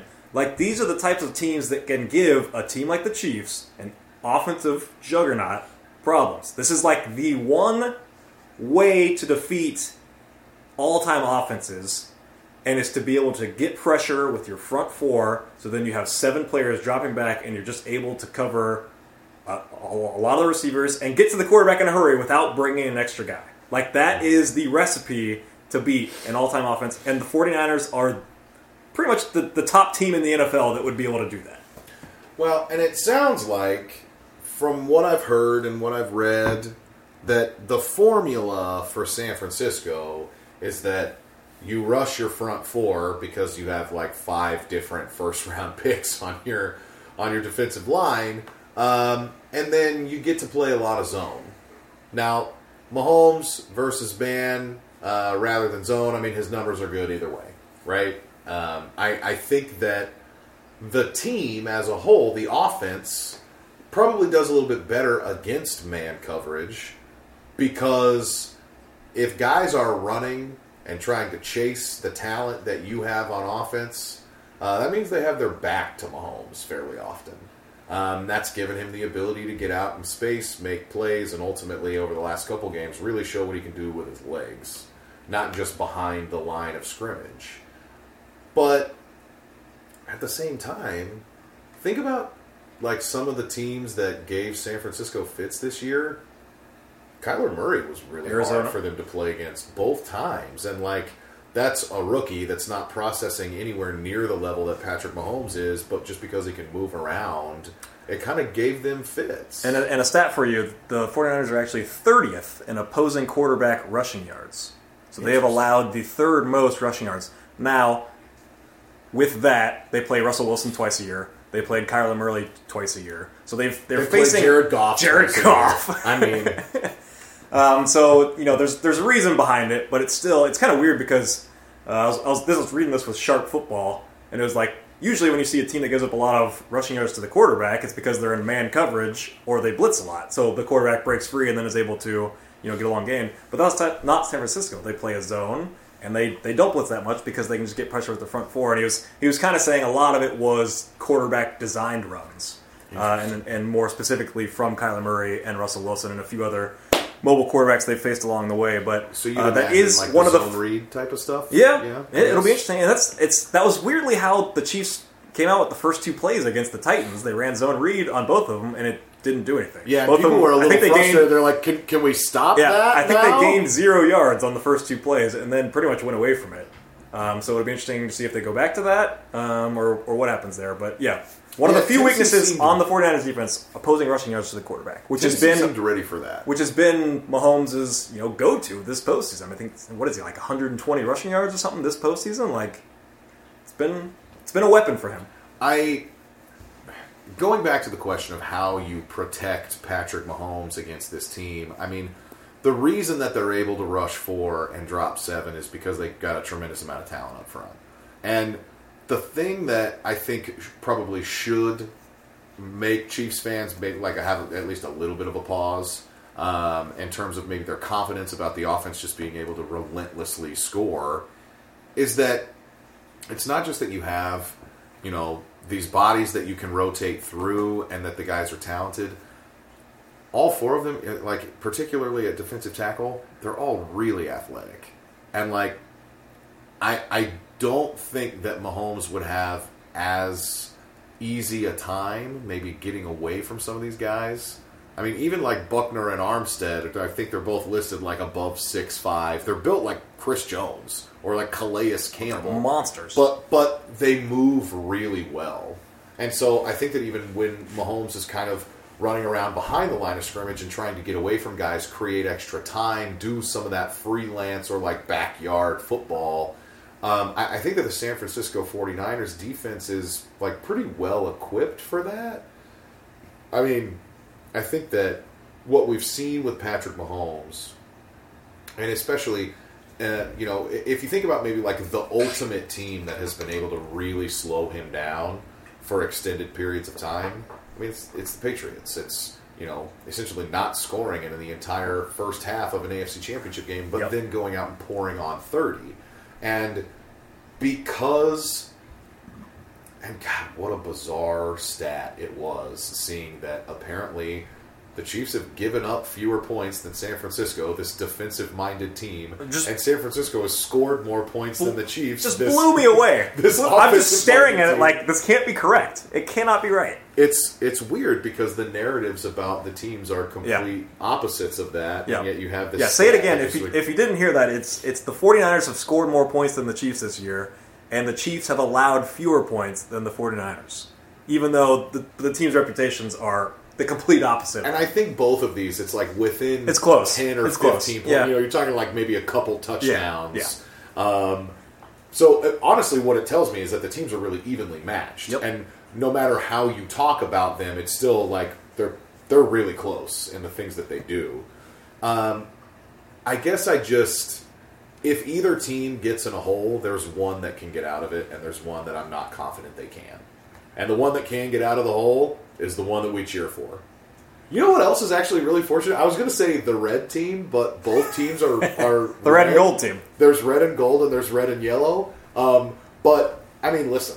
As a superstitious Chiefs fan, it's kind of a pain in the ass to say, I'm not going to wear colors of the opposing team all week long, especially when I'm playing a team that's like navy or black. Like some of these things that like I have to wear this to work, or like every pair of pants I own. And that's easy. No pants. Start getting creative, and I'm like, you know what? Both teams are red. I've got wardrobe freedom this week. Can't wait. Gonna wear whatever I want. Well, you're rocking the yellow right now. It's looking pretty good. Oh, we should also say that's a Christmas present. That yellow Chiefs shirt. Should also say yellow end zones in honor of the end zones. The undefeated yellow end zones. Woo! I love that. We're coming out in all yellows. No, we're not. I mean, the royal here might come out in all yellow. We're not doing all reds, are we? Did we already announce? They're wearing red and white. Okay. Or the Chiefs are wearing red and white, and then San Francisco is wearing the white and gold. Yep. Yeah. They wanted to wear some throwbacks, and the NFL wouldn't let them or something. It was kind of weird. I think it's the one that has like the black shaded shadow. Yeah, it's really similar, but it was just kind of weird to see. Okay, so were you finished with your question there? I mean, in general, I didn't answer it, I guess. Where are you worried about the 49ers front four? What scares you the most? I guess what worries me is that the interior of the Chiefs' offensive line has been a little sketchy at times this year. And the offensive line has been dominant the last 2 weeks, but it's also two of the lower-rated pass rushes in the NFL, now going to the number one pass rush in the NFL. Yeah, and I mean, look, like... But the offensive line has been dominant this playoffs. Like, they've been very good. The way that they were able to shut down any sort of pressure from Houston was really impressive. I mean, there was never a moment, not even early in the game, when Houston was up and you would think, like, now they can really pin their ears back and get after you. There was never a moment where it was like, wow, Mahomes is under duress. I mean, J.J. Watt made like one play in that game after looking really great the week before against Buffalo, and Merciless is fantastic. And like, they just didn't have any kind of impact on the outcome of the game. Now, with Tennessee, their best pass rusher is Harold Landry, a second-year player that like... Or Jarrell Casey, maybe. I mean, and Jarrell Casey's an interior guy that, that isn't on the level of players like Aaron Donald or Chris Jones, so he's not like truly a pass rusher. Whereas with San Francisco, like, it's not just Bosa and Ford. I mean, with Armstead and Buckner, and ultimately they still have Solomon Thomas, don't they? Right? Yeah, I think he's hanging I don't know around. if he does a whole lot, but they took him over Patrick Mahomes. I know that. Yeah, I mean, well, I think that I feel still pretty confident about the Chiefs' ability to put up points in the end.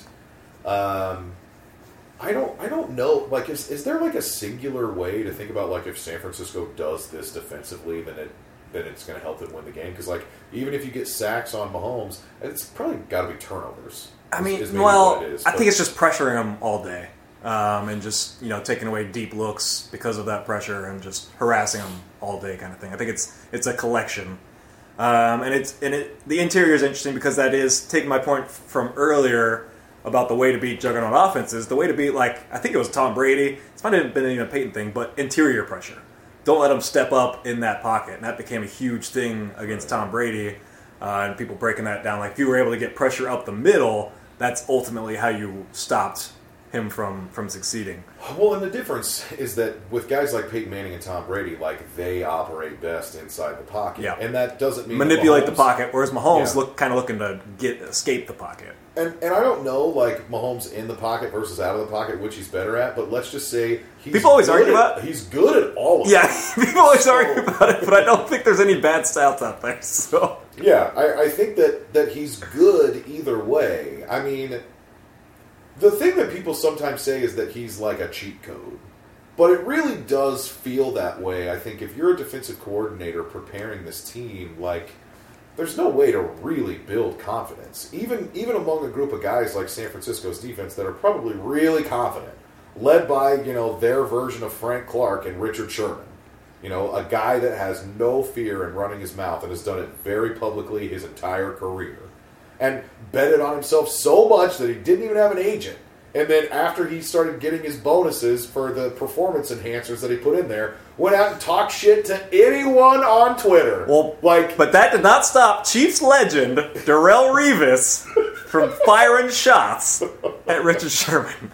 Thank you, Darrelle Revis. He's always had our back. A true member of the red and yellow team. There you go. There you go. Okay, so question I'm thinking about, I guess, with the Chiefs offense, 49ers defense, the off-ball linebackers on the 49ers. And this is just something that I've really come to appreciate because the Chiefs don't have it. And just a linebacker with the ability to kind of cover players, turn and run with, a slot receiver or a dominant tight end like Travis Kelce. And they have two of the best. Fred Warner, who's a super young player, I think a third-round pick. He's been a joy to watch just as a fan of football. He can really cover ground. So it'd be interesting to see how he handles Travis Kelce amongst others in the middle of the field. I think that it was maybe when they played the Saints. I was watching Demario Davis for the Saints and then Fred Warner for the 49ers, and both of them I was just like, man, I am all in on these guys. That was a really fun national TV night game to be able to watch and see players that I haven't really watched most of the season, and I was really impressed with Fred Warner. Fred Warner's good.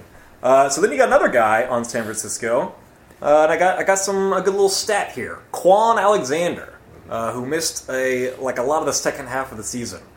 How about 49ers defense before Quan Alexander gets hurt? I think it's in the first Cardinals game, so it's the first 7 or 8 games of the season.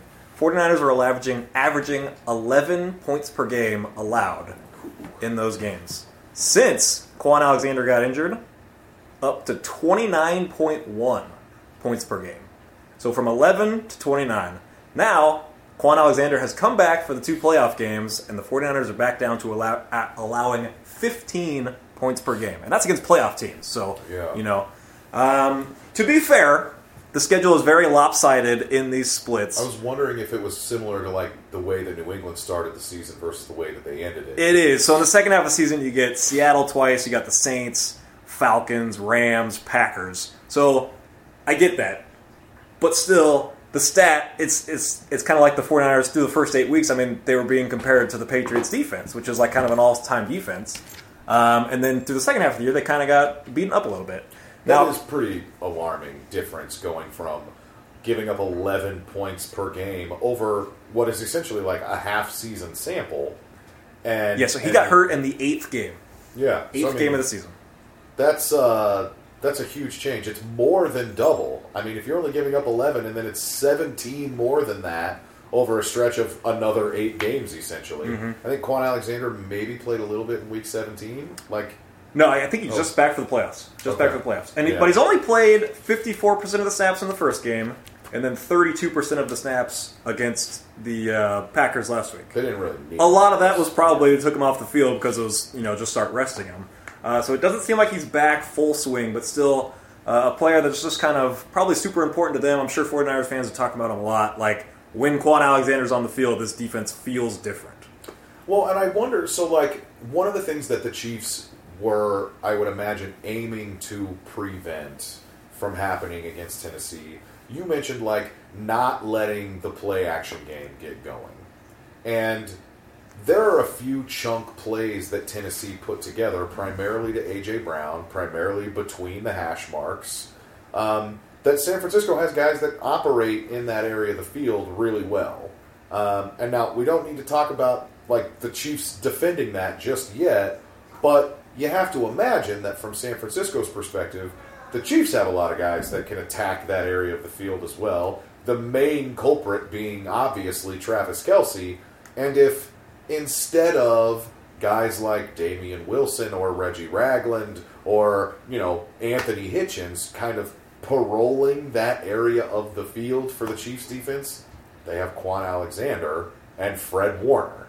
And so that would give them, I think, a little bit of confidence in their ability as they play zone to shut down some of those areas. Fortunately for the Chiefs, especially if you want to look back at the Houston tape, they play a lot of zone.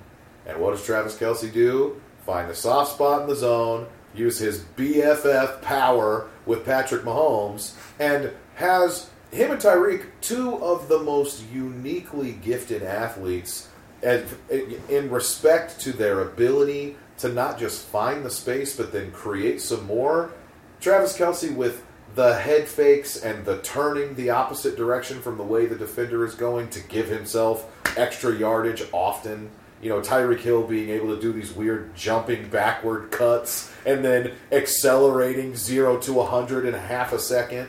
I mean, I think that this is where you get those quotes, because it wasn't just Frank Clark that was talking in the media before the AFC Championship.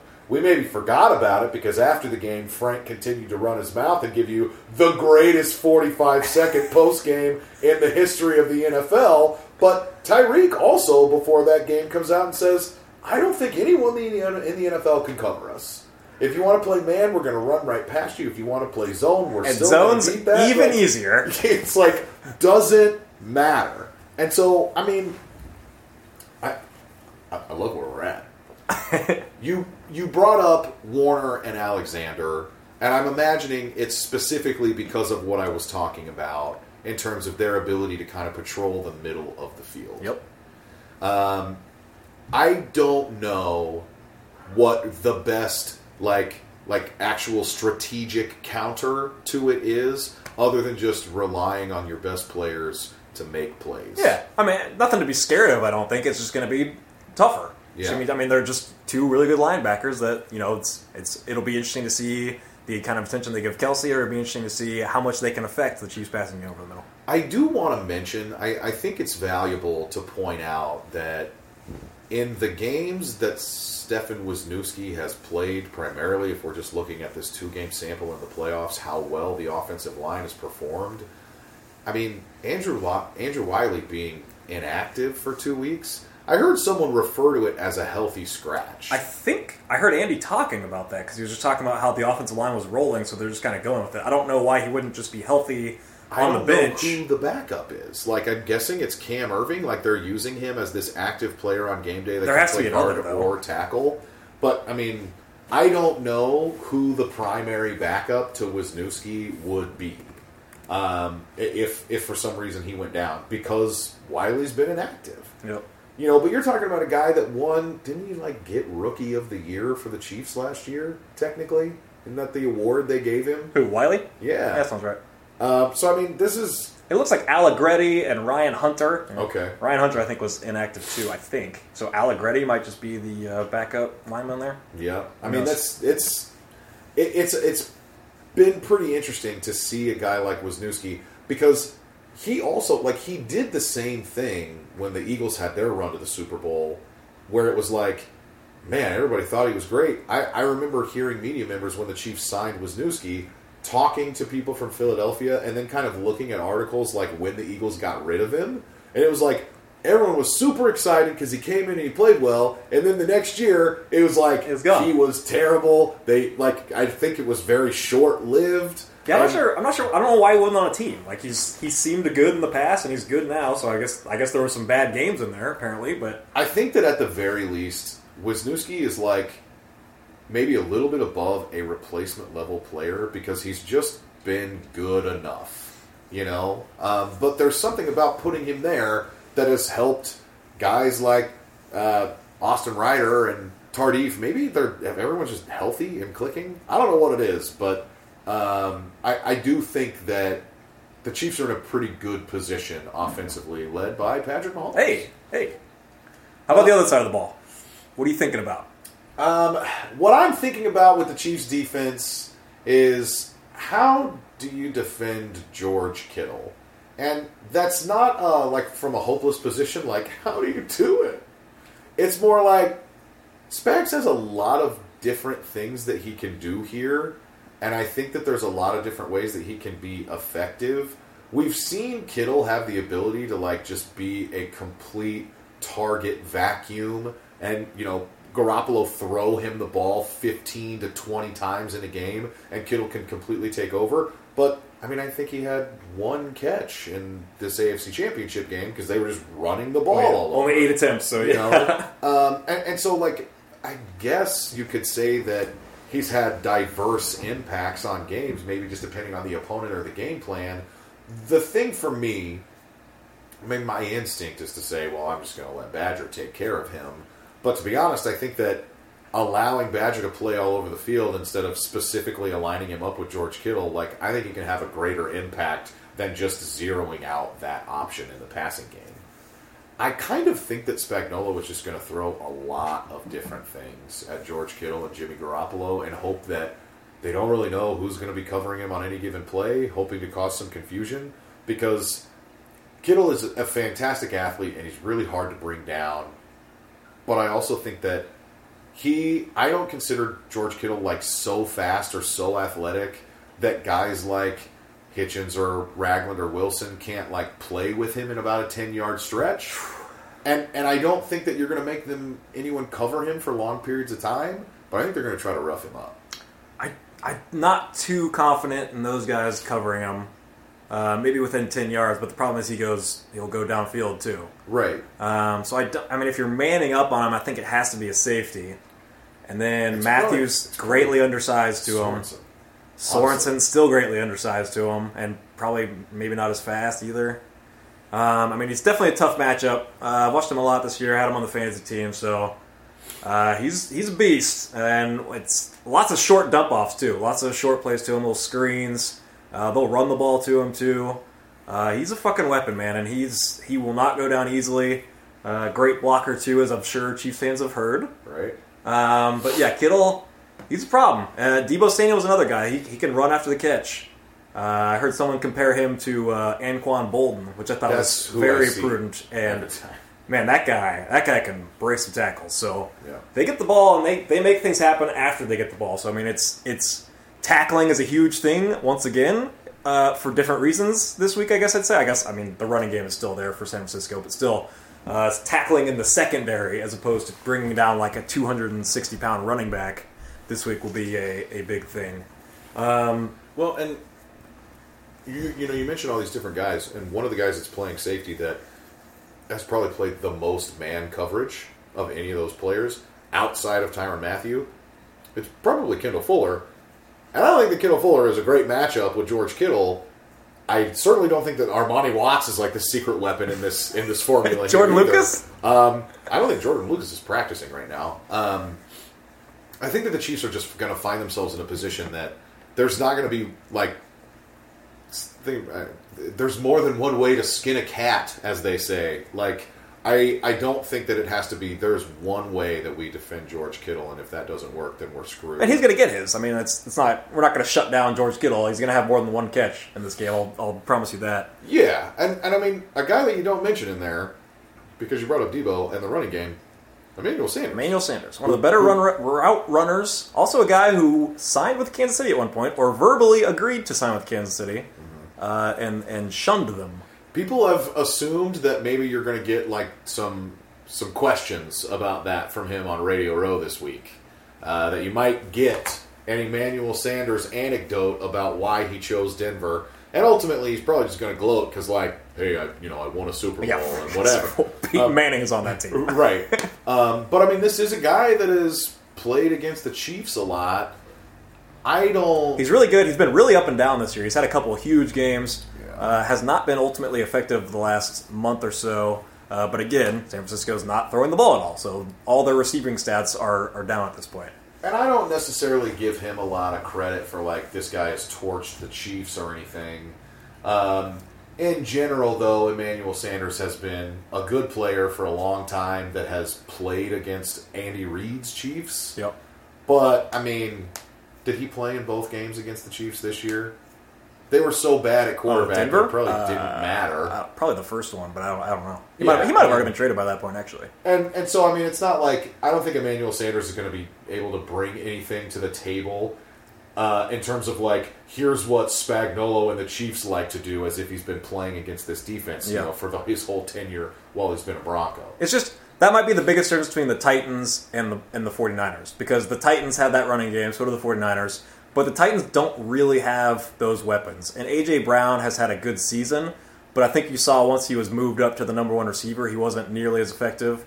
Whereas the 49ers come at you with one of the two best tight ends in the NFL, a blossoming star at receiver, and then Emmanuel Sanders, who's been a very good professional, who might be a step slower than he once was, but still a very good route runner and a guy who could have a huge impact on the game. Yeah, 5 catches for 60 yards in the one game he played against the Chiefs this year. There you go. So my question, or what I'm thinking about with the Chiefs defense and the 49ers offense is the Chiefs strategy. We discussed it with Derrick Henry. They did not stack the box in effort to stop the run. Does that continue this week? Do you let San Francisco get theirs on the ground and just say, we're not going to give you big plays, and we're going to make you drive down the field and match Patrick Mahomes score for score? Is that, or do they flood the run? Do they switch it up this week and kind of come after the run a little bit more? Because, and also just the Shanahan scheme of running the ball. I don't understand how only 3 people in the world know how to do it, and not everybody in the NFL does it. Like, why don't the Chiefs run a Shanahan running scheme? Why doesn't everybody? Because it always works for how long now? 25 years we've seen the Shanahan scheme, and it's only Mike Shanahan, Kyle Shanahan, and Gary Kubiak, Gary Shanahan, who's been able to pull off this scheme seemingly, and nobody else can figure it out. But it's fucking dominant. I don't understand. It's just zone blocking. I don't know the X's and O's of it, but man, the Shanahan scheme just it supersedes time. Well, and you get all the bootleg action off of it. Like, it's kind of boring. It's methodical, but it's always been effective for, like you said, I mean, 2.5 decades at this point. I mean, I guess, like, if I look back at the way that they defended Tennessee, I don't feel like it was a lot of, like, linebackers making plays.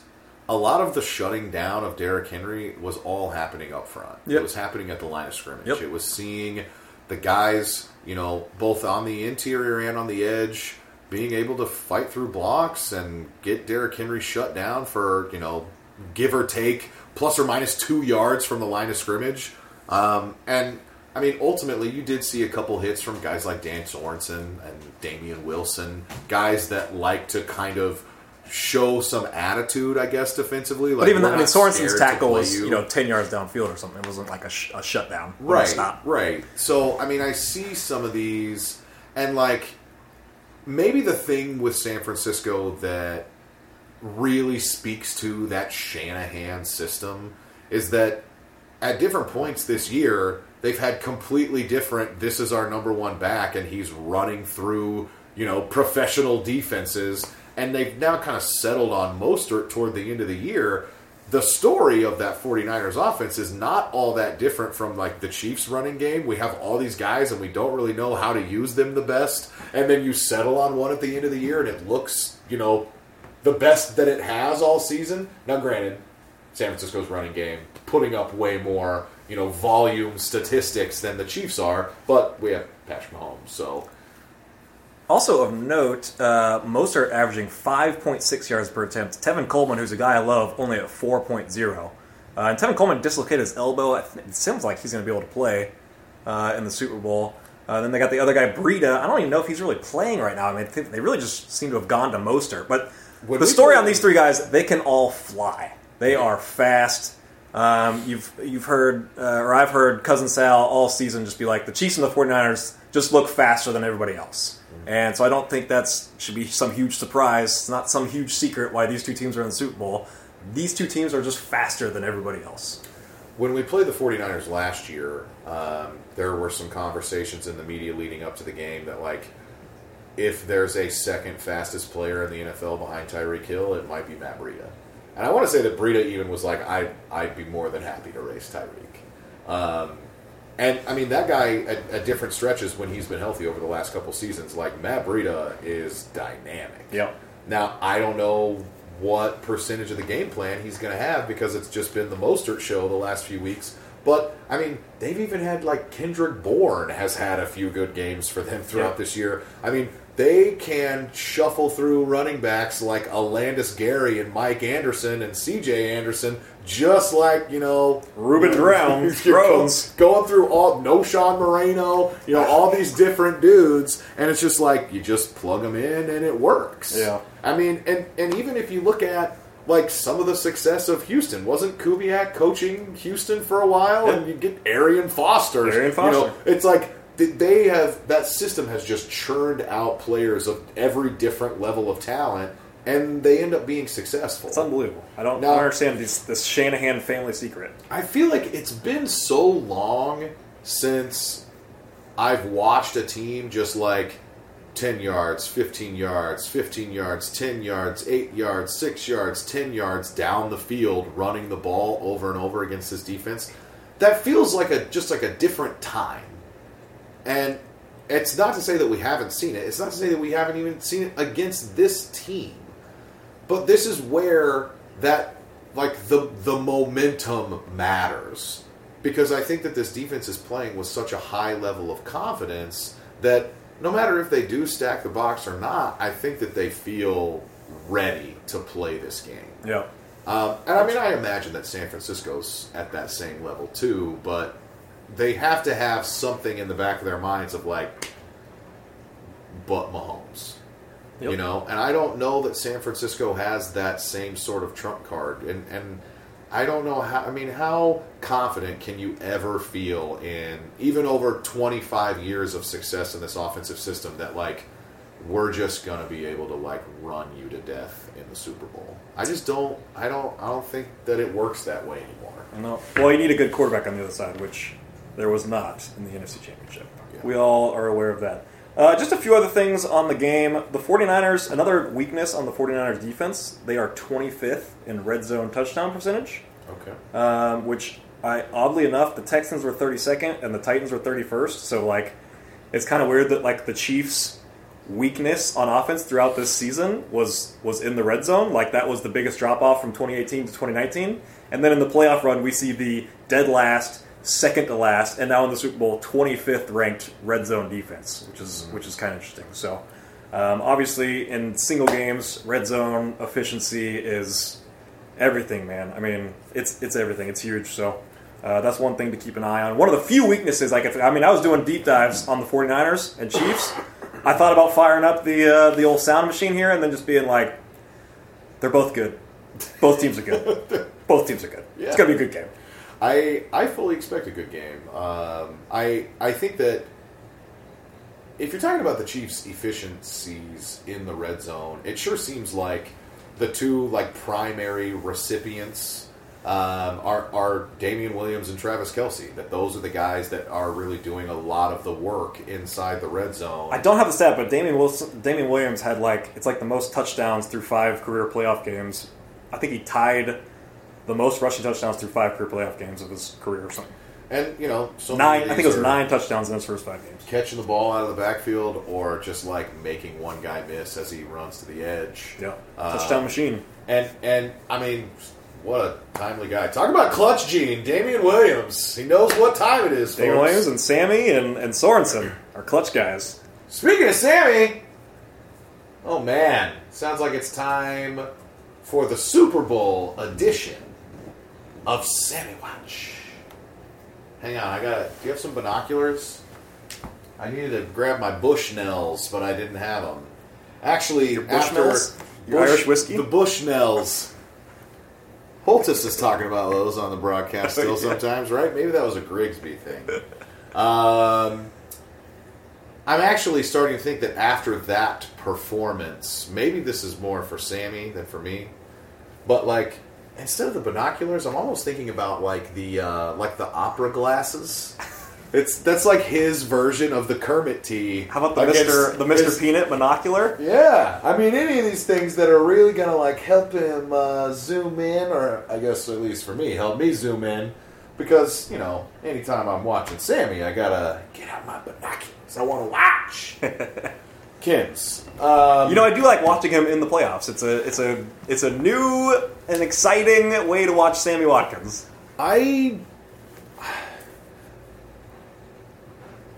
mentioned that it was worth it. That, like, all of it was worth it. And with Sammy, very, very clearly worth it to see him perform like this in the playoffs. It's unbelievable what he's done the past two postseasons that suddenly, like, after the vast majority of the year, like, not even putting up 50 receiving yards in most games, that he just pops off.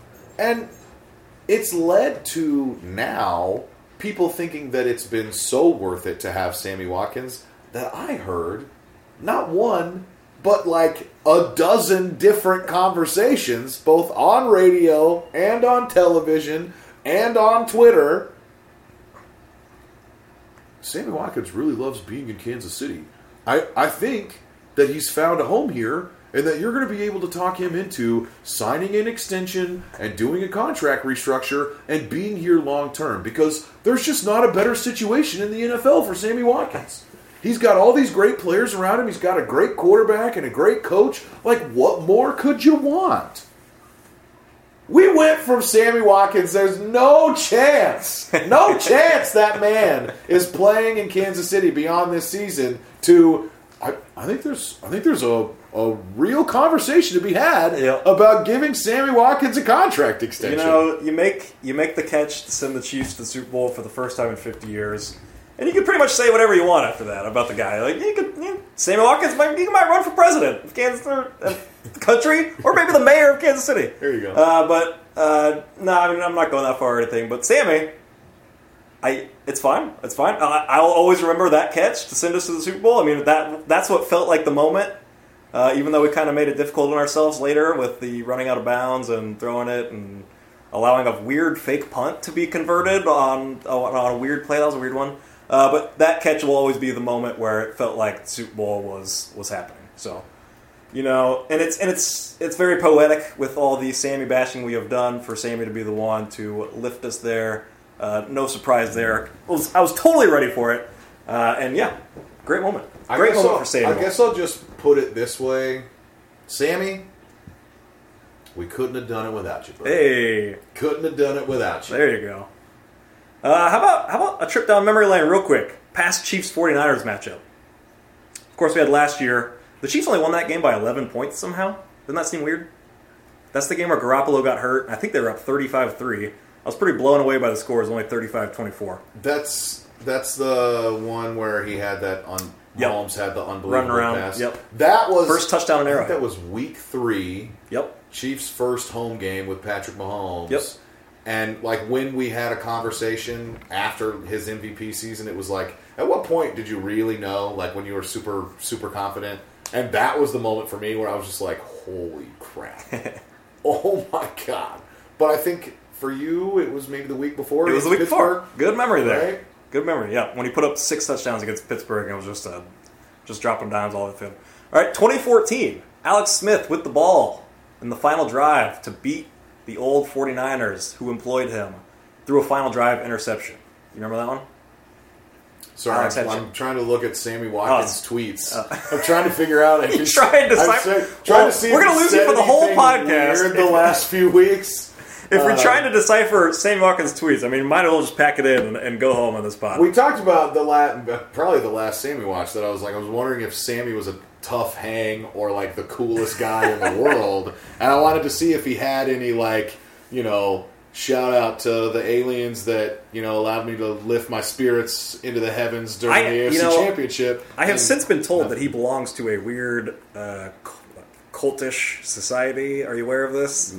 I did a little deep dive on it. It's kind of weird, but it's what you're telling me? It's with his reptilian being where they think they're like actual reptiles. Okay, so what you're telling me is that this new giant Church of Scientology being built at 17th and Grand. Oh, is there? He's funding that's Sammy Watkins' contract. That's where he lives. That's his contract. That is Sammy's contract.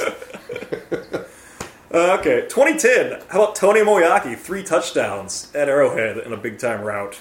Was one of those the... Yep, one-hander. Yep, the Tony Moyaki introduction. Who could forget it?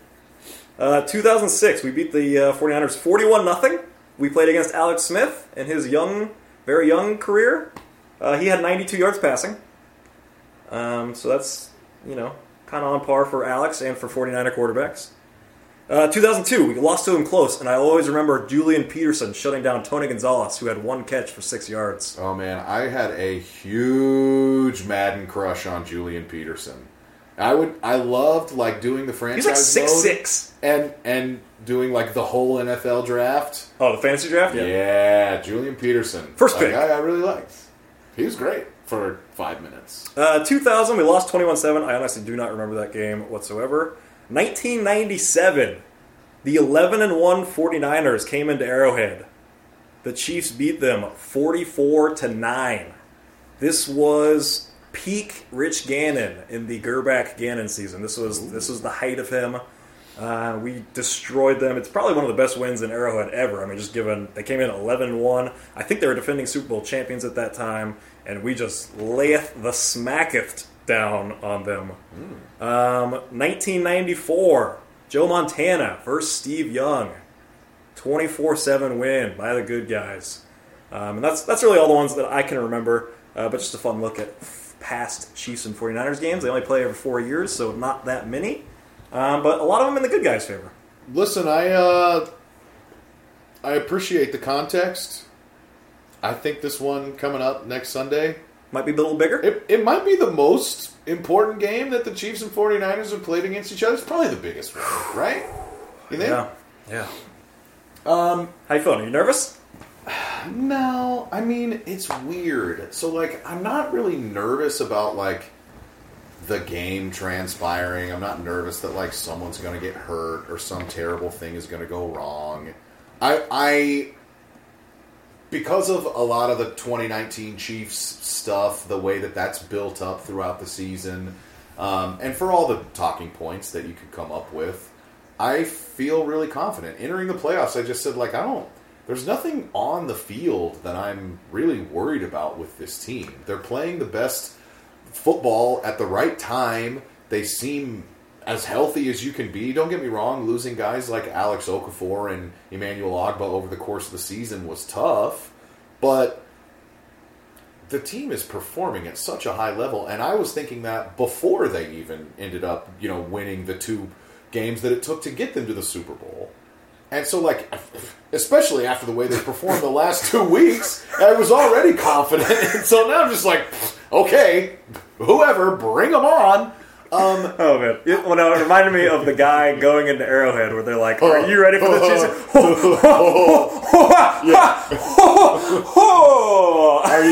Are you excited? Yeah. I mean, it never got out of word. That guy's my hero. As he pulls away. Drops away. I mean, I think it's... Oh, man. I will say, however, I feel like I'm being pulled in a number of different directions in terms of... Oh, you gotta go Chiefs. What's this day gonna be like? So, my place of work, which I love, the Corvino Supper Club. If you haven't been there and you live in Kansas City, you should go. God. It's at 19th and Walnut. It's great. Shut up. Anyway, we have our employee party at noon that day. They moved it early so that people could go on their merry way and watch the Super Bowl. So I'm like, I get to have free fried chicken at noon on Super Bowl Sunday? Sounds great. But at the same time... props to you for being able to eat. I will be lucky to get any food down my body that day. I remember. Oh, my God. The Colts game. Wasn't it the Colts playoff game?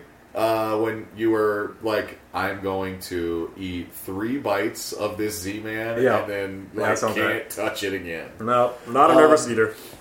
I'm a nervous starver. I've had a lot of people reach out. Yeah. They appreciate the words that I've spread. It's a thing. It's a thing. It sounds like us it. need to unite. Yeah. It's tough. It's well, tough. Because then you start drinking, and then you get very sloppy. If you don't eat, you drink. Right. I do the exact opposite. I eat anything I can get my hands on, and I'm not consuming alcohol. I kind of want to just lock myself in a room away from everyone in the world and just watch this game by myself. It's crazy how it changes things. I mean, it goes from a social event to a Chiefs game. And not a Chiefs game, but the biggest Chiefs game of our lifetimes. So it really just changes. I mean, I've had a Super Bowl party the last couple of years, so people might be reaching out. They might even be listening to this. And I'm going to be blunt with you. You are not invited. It is a very exclusive club that will be in my living room, and that's nothing against you guys. It's just I have a very small Chiefs-watching family. I want to be around them. I want to be completely honed in on the game. So it's weird how these 2 weeks, just Super Bowl weeks, feel different, you know?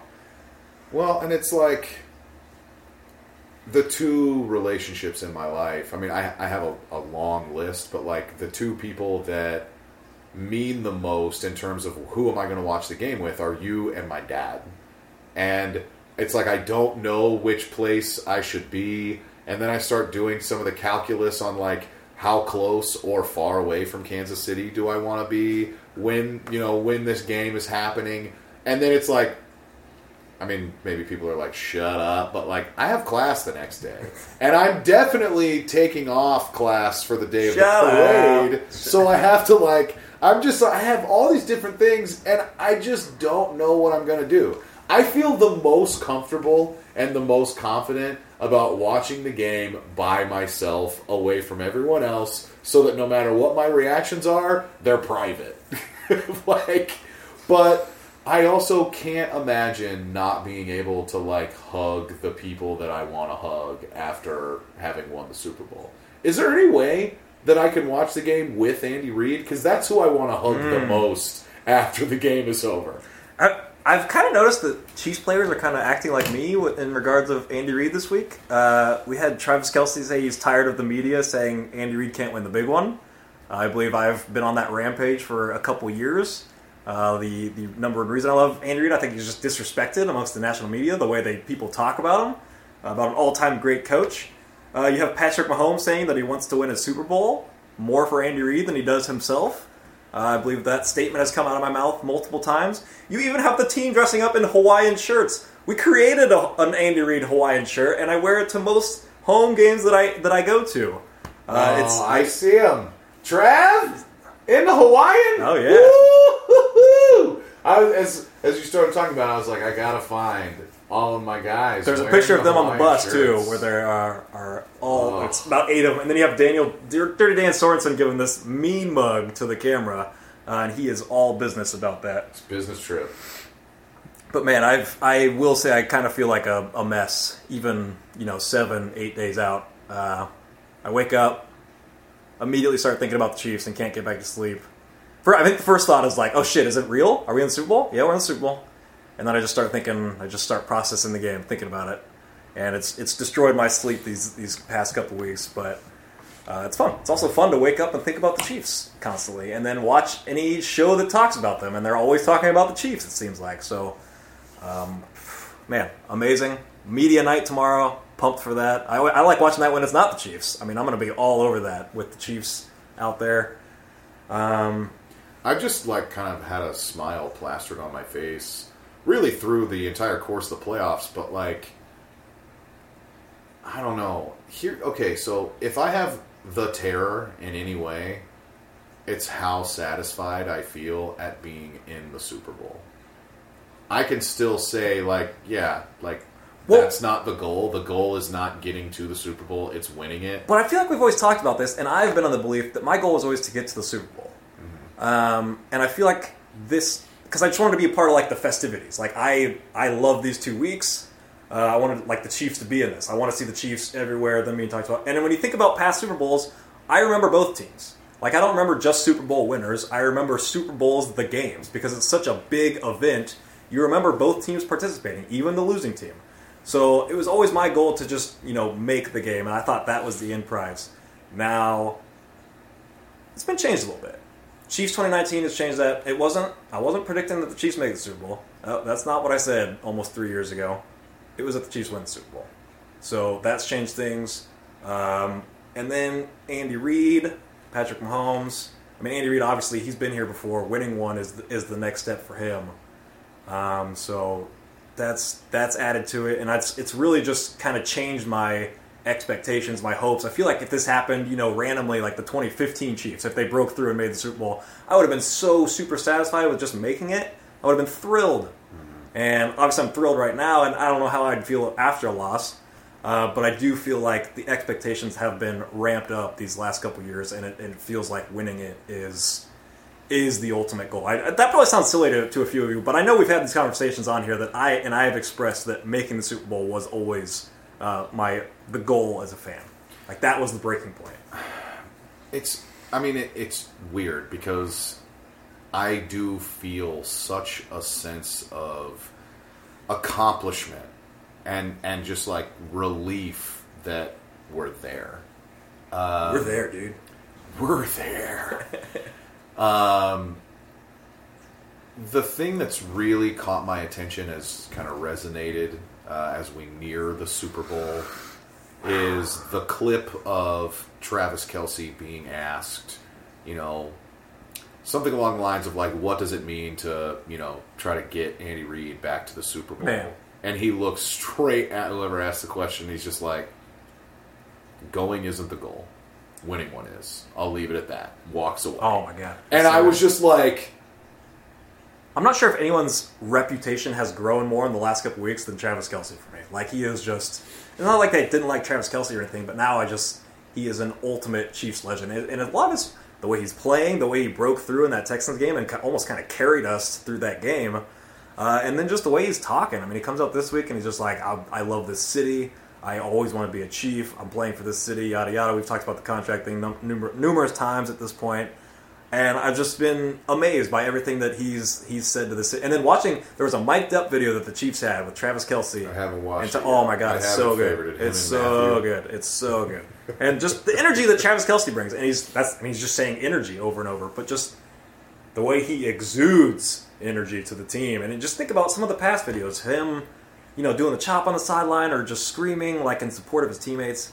Travis Kelce, man, he's climbing up there for me. Climbing up there. And like how it's happening for me is like, Travis Kelce has never been particularly private, right? I mean, the guy was on a fucking dating show, for crying out loud. But this sounds worse than I'm intending. I never knew like how genuine some of that stuff was. I never really felt like I had a good grasp on who Travis Kelce is, other than this dude that just seems like he likes to party. He's willing to fight for his right to party, in fact. So I've heard. But I feel like over the course of this season, and you could extend it to say, maybe over the last few years, but certainly this season, and really in the last month or so, as the coverage ramps up because you're getting closer to the greatest spectacle in sports, I feel like I'm getting to know him a little bit.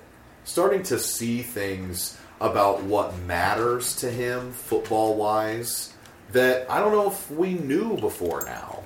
I mean, it always seemed like Travis Kelce was a little preoccupied with off-the-field type of stuff. His cachet, in raising his profile, and his brand and fashion, and don't get me wrong, he still wants to do things in the community, 87 and running and things like that. But it's like when you have a guy on your team that's willing to do like a dating show or something, it definitely seems like he's preoccupied a little bit. Yep. And he had moments where his focus on the field had been, lacking, so to speak, and drops might just be part of who he is. Or remember the infamous video before Week 1, I'm a changed man, after that Steelers game. Remember, I'm done with the stupid shit, and then that Week 1 game, like an hour after that airs, there he was getting another personal foul in the game.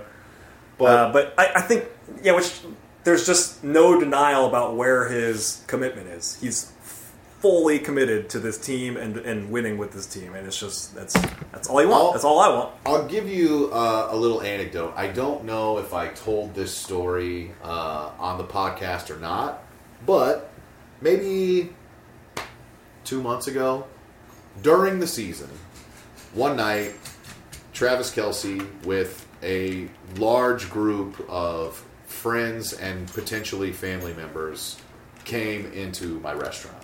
I got to serve them. It was a group of like 12 people, and Travis Kelce, the reputation that he has as this guy that likes to party. You've seen him chugging beers at basketball games with Mahomes, and you have to fight for your right to party. When people talk about what the celebrations would be like after the game, they're like, Travis Kelce is running up a tab at Ale House or wherever. He's the guy that's at the center of a lot of that stuff. Yep. Seeing Travis Kelce firsthand, and it's not like it's like a Saturday night, got a game tomorrow. Travis Kelce was the only person in that party that didn't have anything to drink that night. And I honestly was kind of surprised. Reserved, personable. He was nice, but a very lively bunch of people, and he was the least lively of all of them. And that was really interesting to me to see a guy that that's not how I perceived him at all, carrying himself, and especially in the comfort of being around all of his people. And they were in a private room. It wasn't like the whole restaurant just knew Travis Kelce was there at 7 o'clock on the busiest night of the year. I mean, he could have done whatever he wanted and not really worried about it. And that guy was quiet and collective, and honestly, I wouldn't have expected him to act any different after seeing that, if he were eating at the restaurant, last night. Just laser focused. And I think that speaks to leadership. He understands the moment that he's in. He has understood the goal, and it's winning a Super Bowl. And some of this, I genuinely wonder. I don't know if there's a whole lot else that we need to do today. If there's anything specific you want to get to, you can let me know. No. But I think it's really important to give some credit to the way that Clark Hunt has stepped in and out of the picture when he feels like it's the right time to do that. Because we've all seen, through some way, this video of Clark Hunt addressing the team before the season and saying, here are the goals.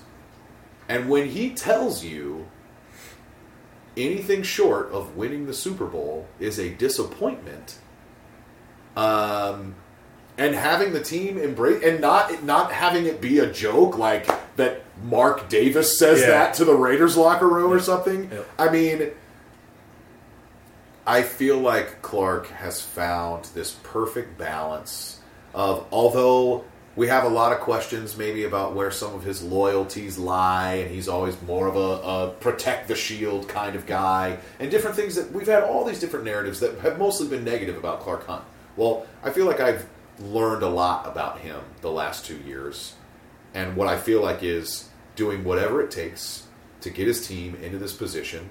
He has spared no expense when it comes to hiring people, trying to find the right guy, and really trying to align this team with a unified vision of where they're headed, and steps in, says a few words, steps back out. AFC Championship game, this is my dad's house. This is my legacy. I'm banging that drum, and I'm going to do it very enthusiastically.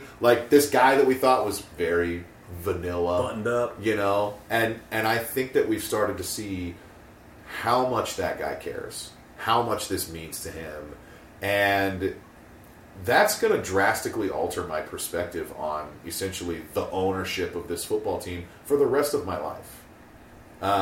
And that's what something like going to a Super Bowl does. If you're a Chiefs fan and you are this deeply engaged with your favorite team, runs like this are really special. Yep. And I couldn't be happier to have seen Clark Hunt kind of come out of his shell in a very Clark Hunt way, I guess. He surprised me in a lot of ways. But, it also still seems kind of apropos of Clark Hunt. Yeah, and so I tweeted out pretty much, a couple hours before the game last week, just win this fucking one for Andy. And someone replied, and I wish I knew who this was. I don't have the name in front of me, sorry. But he was like, today is for Clark Hunt. 2 weeks from now is for Andy. And I thought that was very, very poignant, just because Clark Hunt is getting the trophy with his dad's name on it. That's what he wanted. That was it for him. Giving his mom that moment to be able to kiss the trophy on the stage, that one got me. Yeah. Well, I mean, she's literally kissing her husband's name. There have been some really powerful moments, man, with this team. Yeah. With this run. But this week, it's Andy time, man. It's for Andy, and I fucking love that man. I am going to lose it when he accepts that trophy. I want it for him so bad, just because all the narratives, all the making fun of Andy Reid, when I think he is just a awesome coach, awesome person. I just love everything about him. He is number one for me. And I just really hope that he gets his moment. I feel like we get a chance. I always felt so bad that Marty never got his, and I feel like we can almost just right a wrong if we can just get Andy what he deserves, and he deserves this championship. And man, that first shot of him when we win this, it's going to be too much. It's going to be too much, and I cannot wait, man. I want this for Andy Reid so bad. I love that big jolly red giant, whatever. Oh man, I want it for him so bad. And so that's my last words. I want it for Andy. I saw you put Win the it for picture Andy, out baby. of you and Me and Andy. Mobile, Me and Andy. I was thinking about that exchange. We were using your phone, and it had the phone case on it. Was the Game Boy. A Game Boy. Yep. And he was like, Andy, he just, it's weird because I don't know how loose he is when he's completely away from the cameras and his job and everything. But even in that moment, he's like, I haven't seen one of these suckers in forever. And he's just he had been standing there talking to Jason Cole for 25 minutes while we're eavesdropping on his scouts and coaches. And we're just hey, and he's like, Come on up. Just happy to take pictures with two poorly dressed, very random Chiefs fans. Who've just been loitering. Yeah, absolutely.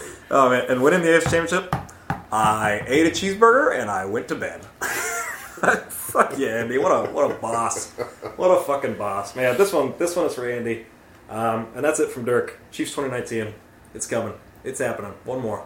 One more, baby. You know what, Dirk? We are in lockstep. Folks, this has been, believe it or not, the Amateur Hour Super Bowl Spectacular for your 2019 Kansas City Chiefs. I'm Ryan Scott Hall. He's his Dirkness. And this is Fish with 46 days, or I guess in this case, might as well be 50 years. 46 days, 50 years? What's the difference? Yeah.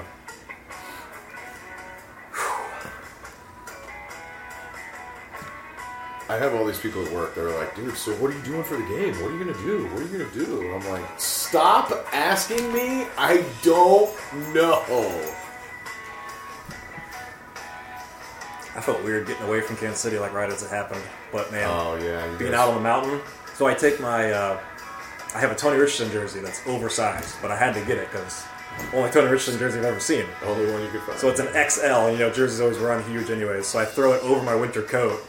So I'm skiing. Over your shoulder pads. throwing skiing all. Yeah, pretty much. It looks like it. So I'm skiing all day in the Tony Richardson jersey and Chiefs hat, and just getting cat calls all over the place, man. All over the place. Either fellow Chiefs fans or just people talking about the Chiefs game. Broncos fans being way nicer than I ever expected. Not one negative encounter at all. Just like, like a little ribbing, like, oh, you can't wear that shit around here. And I was just like, it's our time, baby. Yeah. It is our time. And they're like, yeah, it kind of is. It kind of is. I mean, I feel like everyone's just happy for everyone on the team. Andy, I think people love Mahomes generally. Chiefs fans, like, I think America is rooting for the Chiefs. Yeah, and it's weird because I feel like I've seen so many people be like, you just can't bet against Mahomes right now. And I mean, did you hear the Ethan Hawke? What if it's Andy Reid's time? Oh yeah, It was with somebody. It was Simmons was talking to. I can't even remember. Was it Mays or Kevin Clark or someone? Maybe it was Robert Mays. I don't know. Somebody just like in Brooklyn, running into Ethan Hawke in a coffee shop, and that guy doesn't even know who he's talking to, and he's just like, "Hey man, you watched that game last night?" It's like, what a surreal moment, and ultimately coming to the table with maybe it's just Andy Reid's time. I hope there's no maybe about it. It is Andy's time. It's Andy's time, baby. 2019 Chiefs. Over and out. Hey, I really enjoyed that. Congratulations, honey. You were great.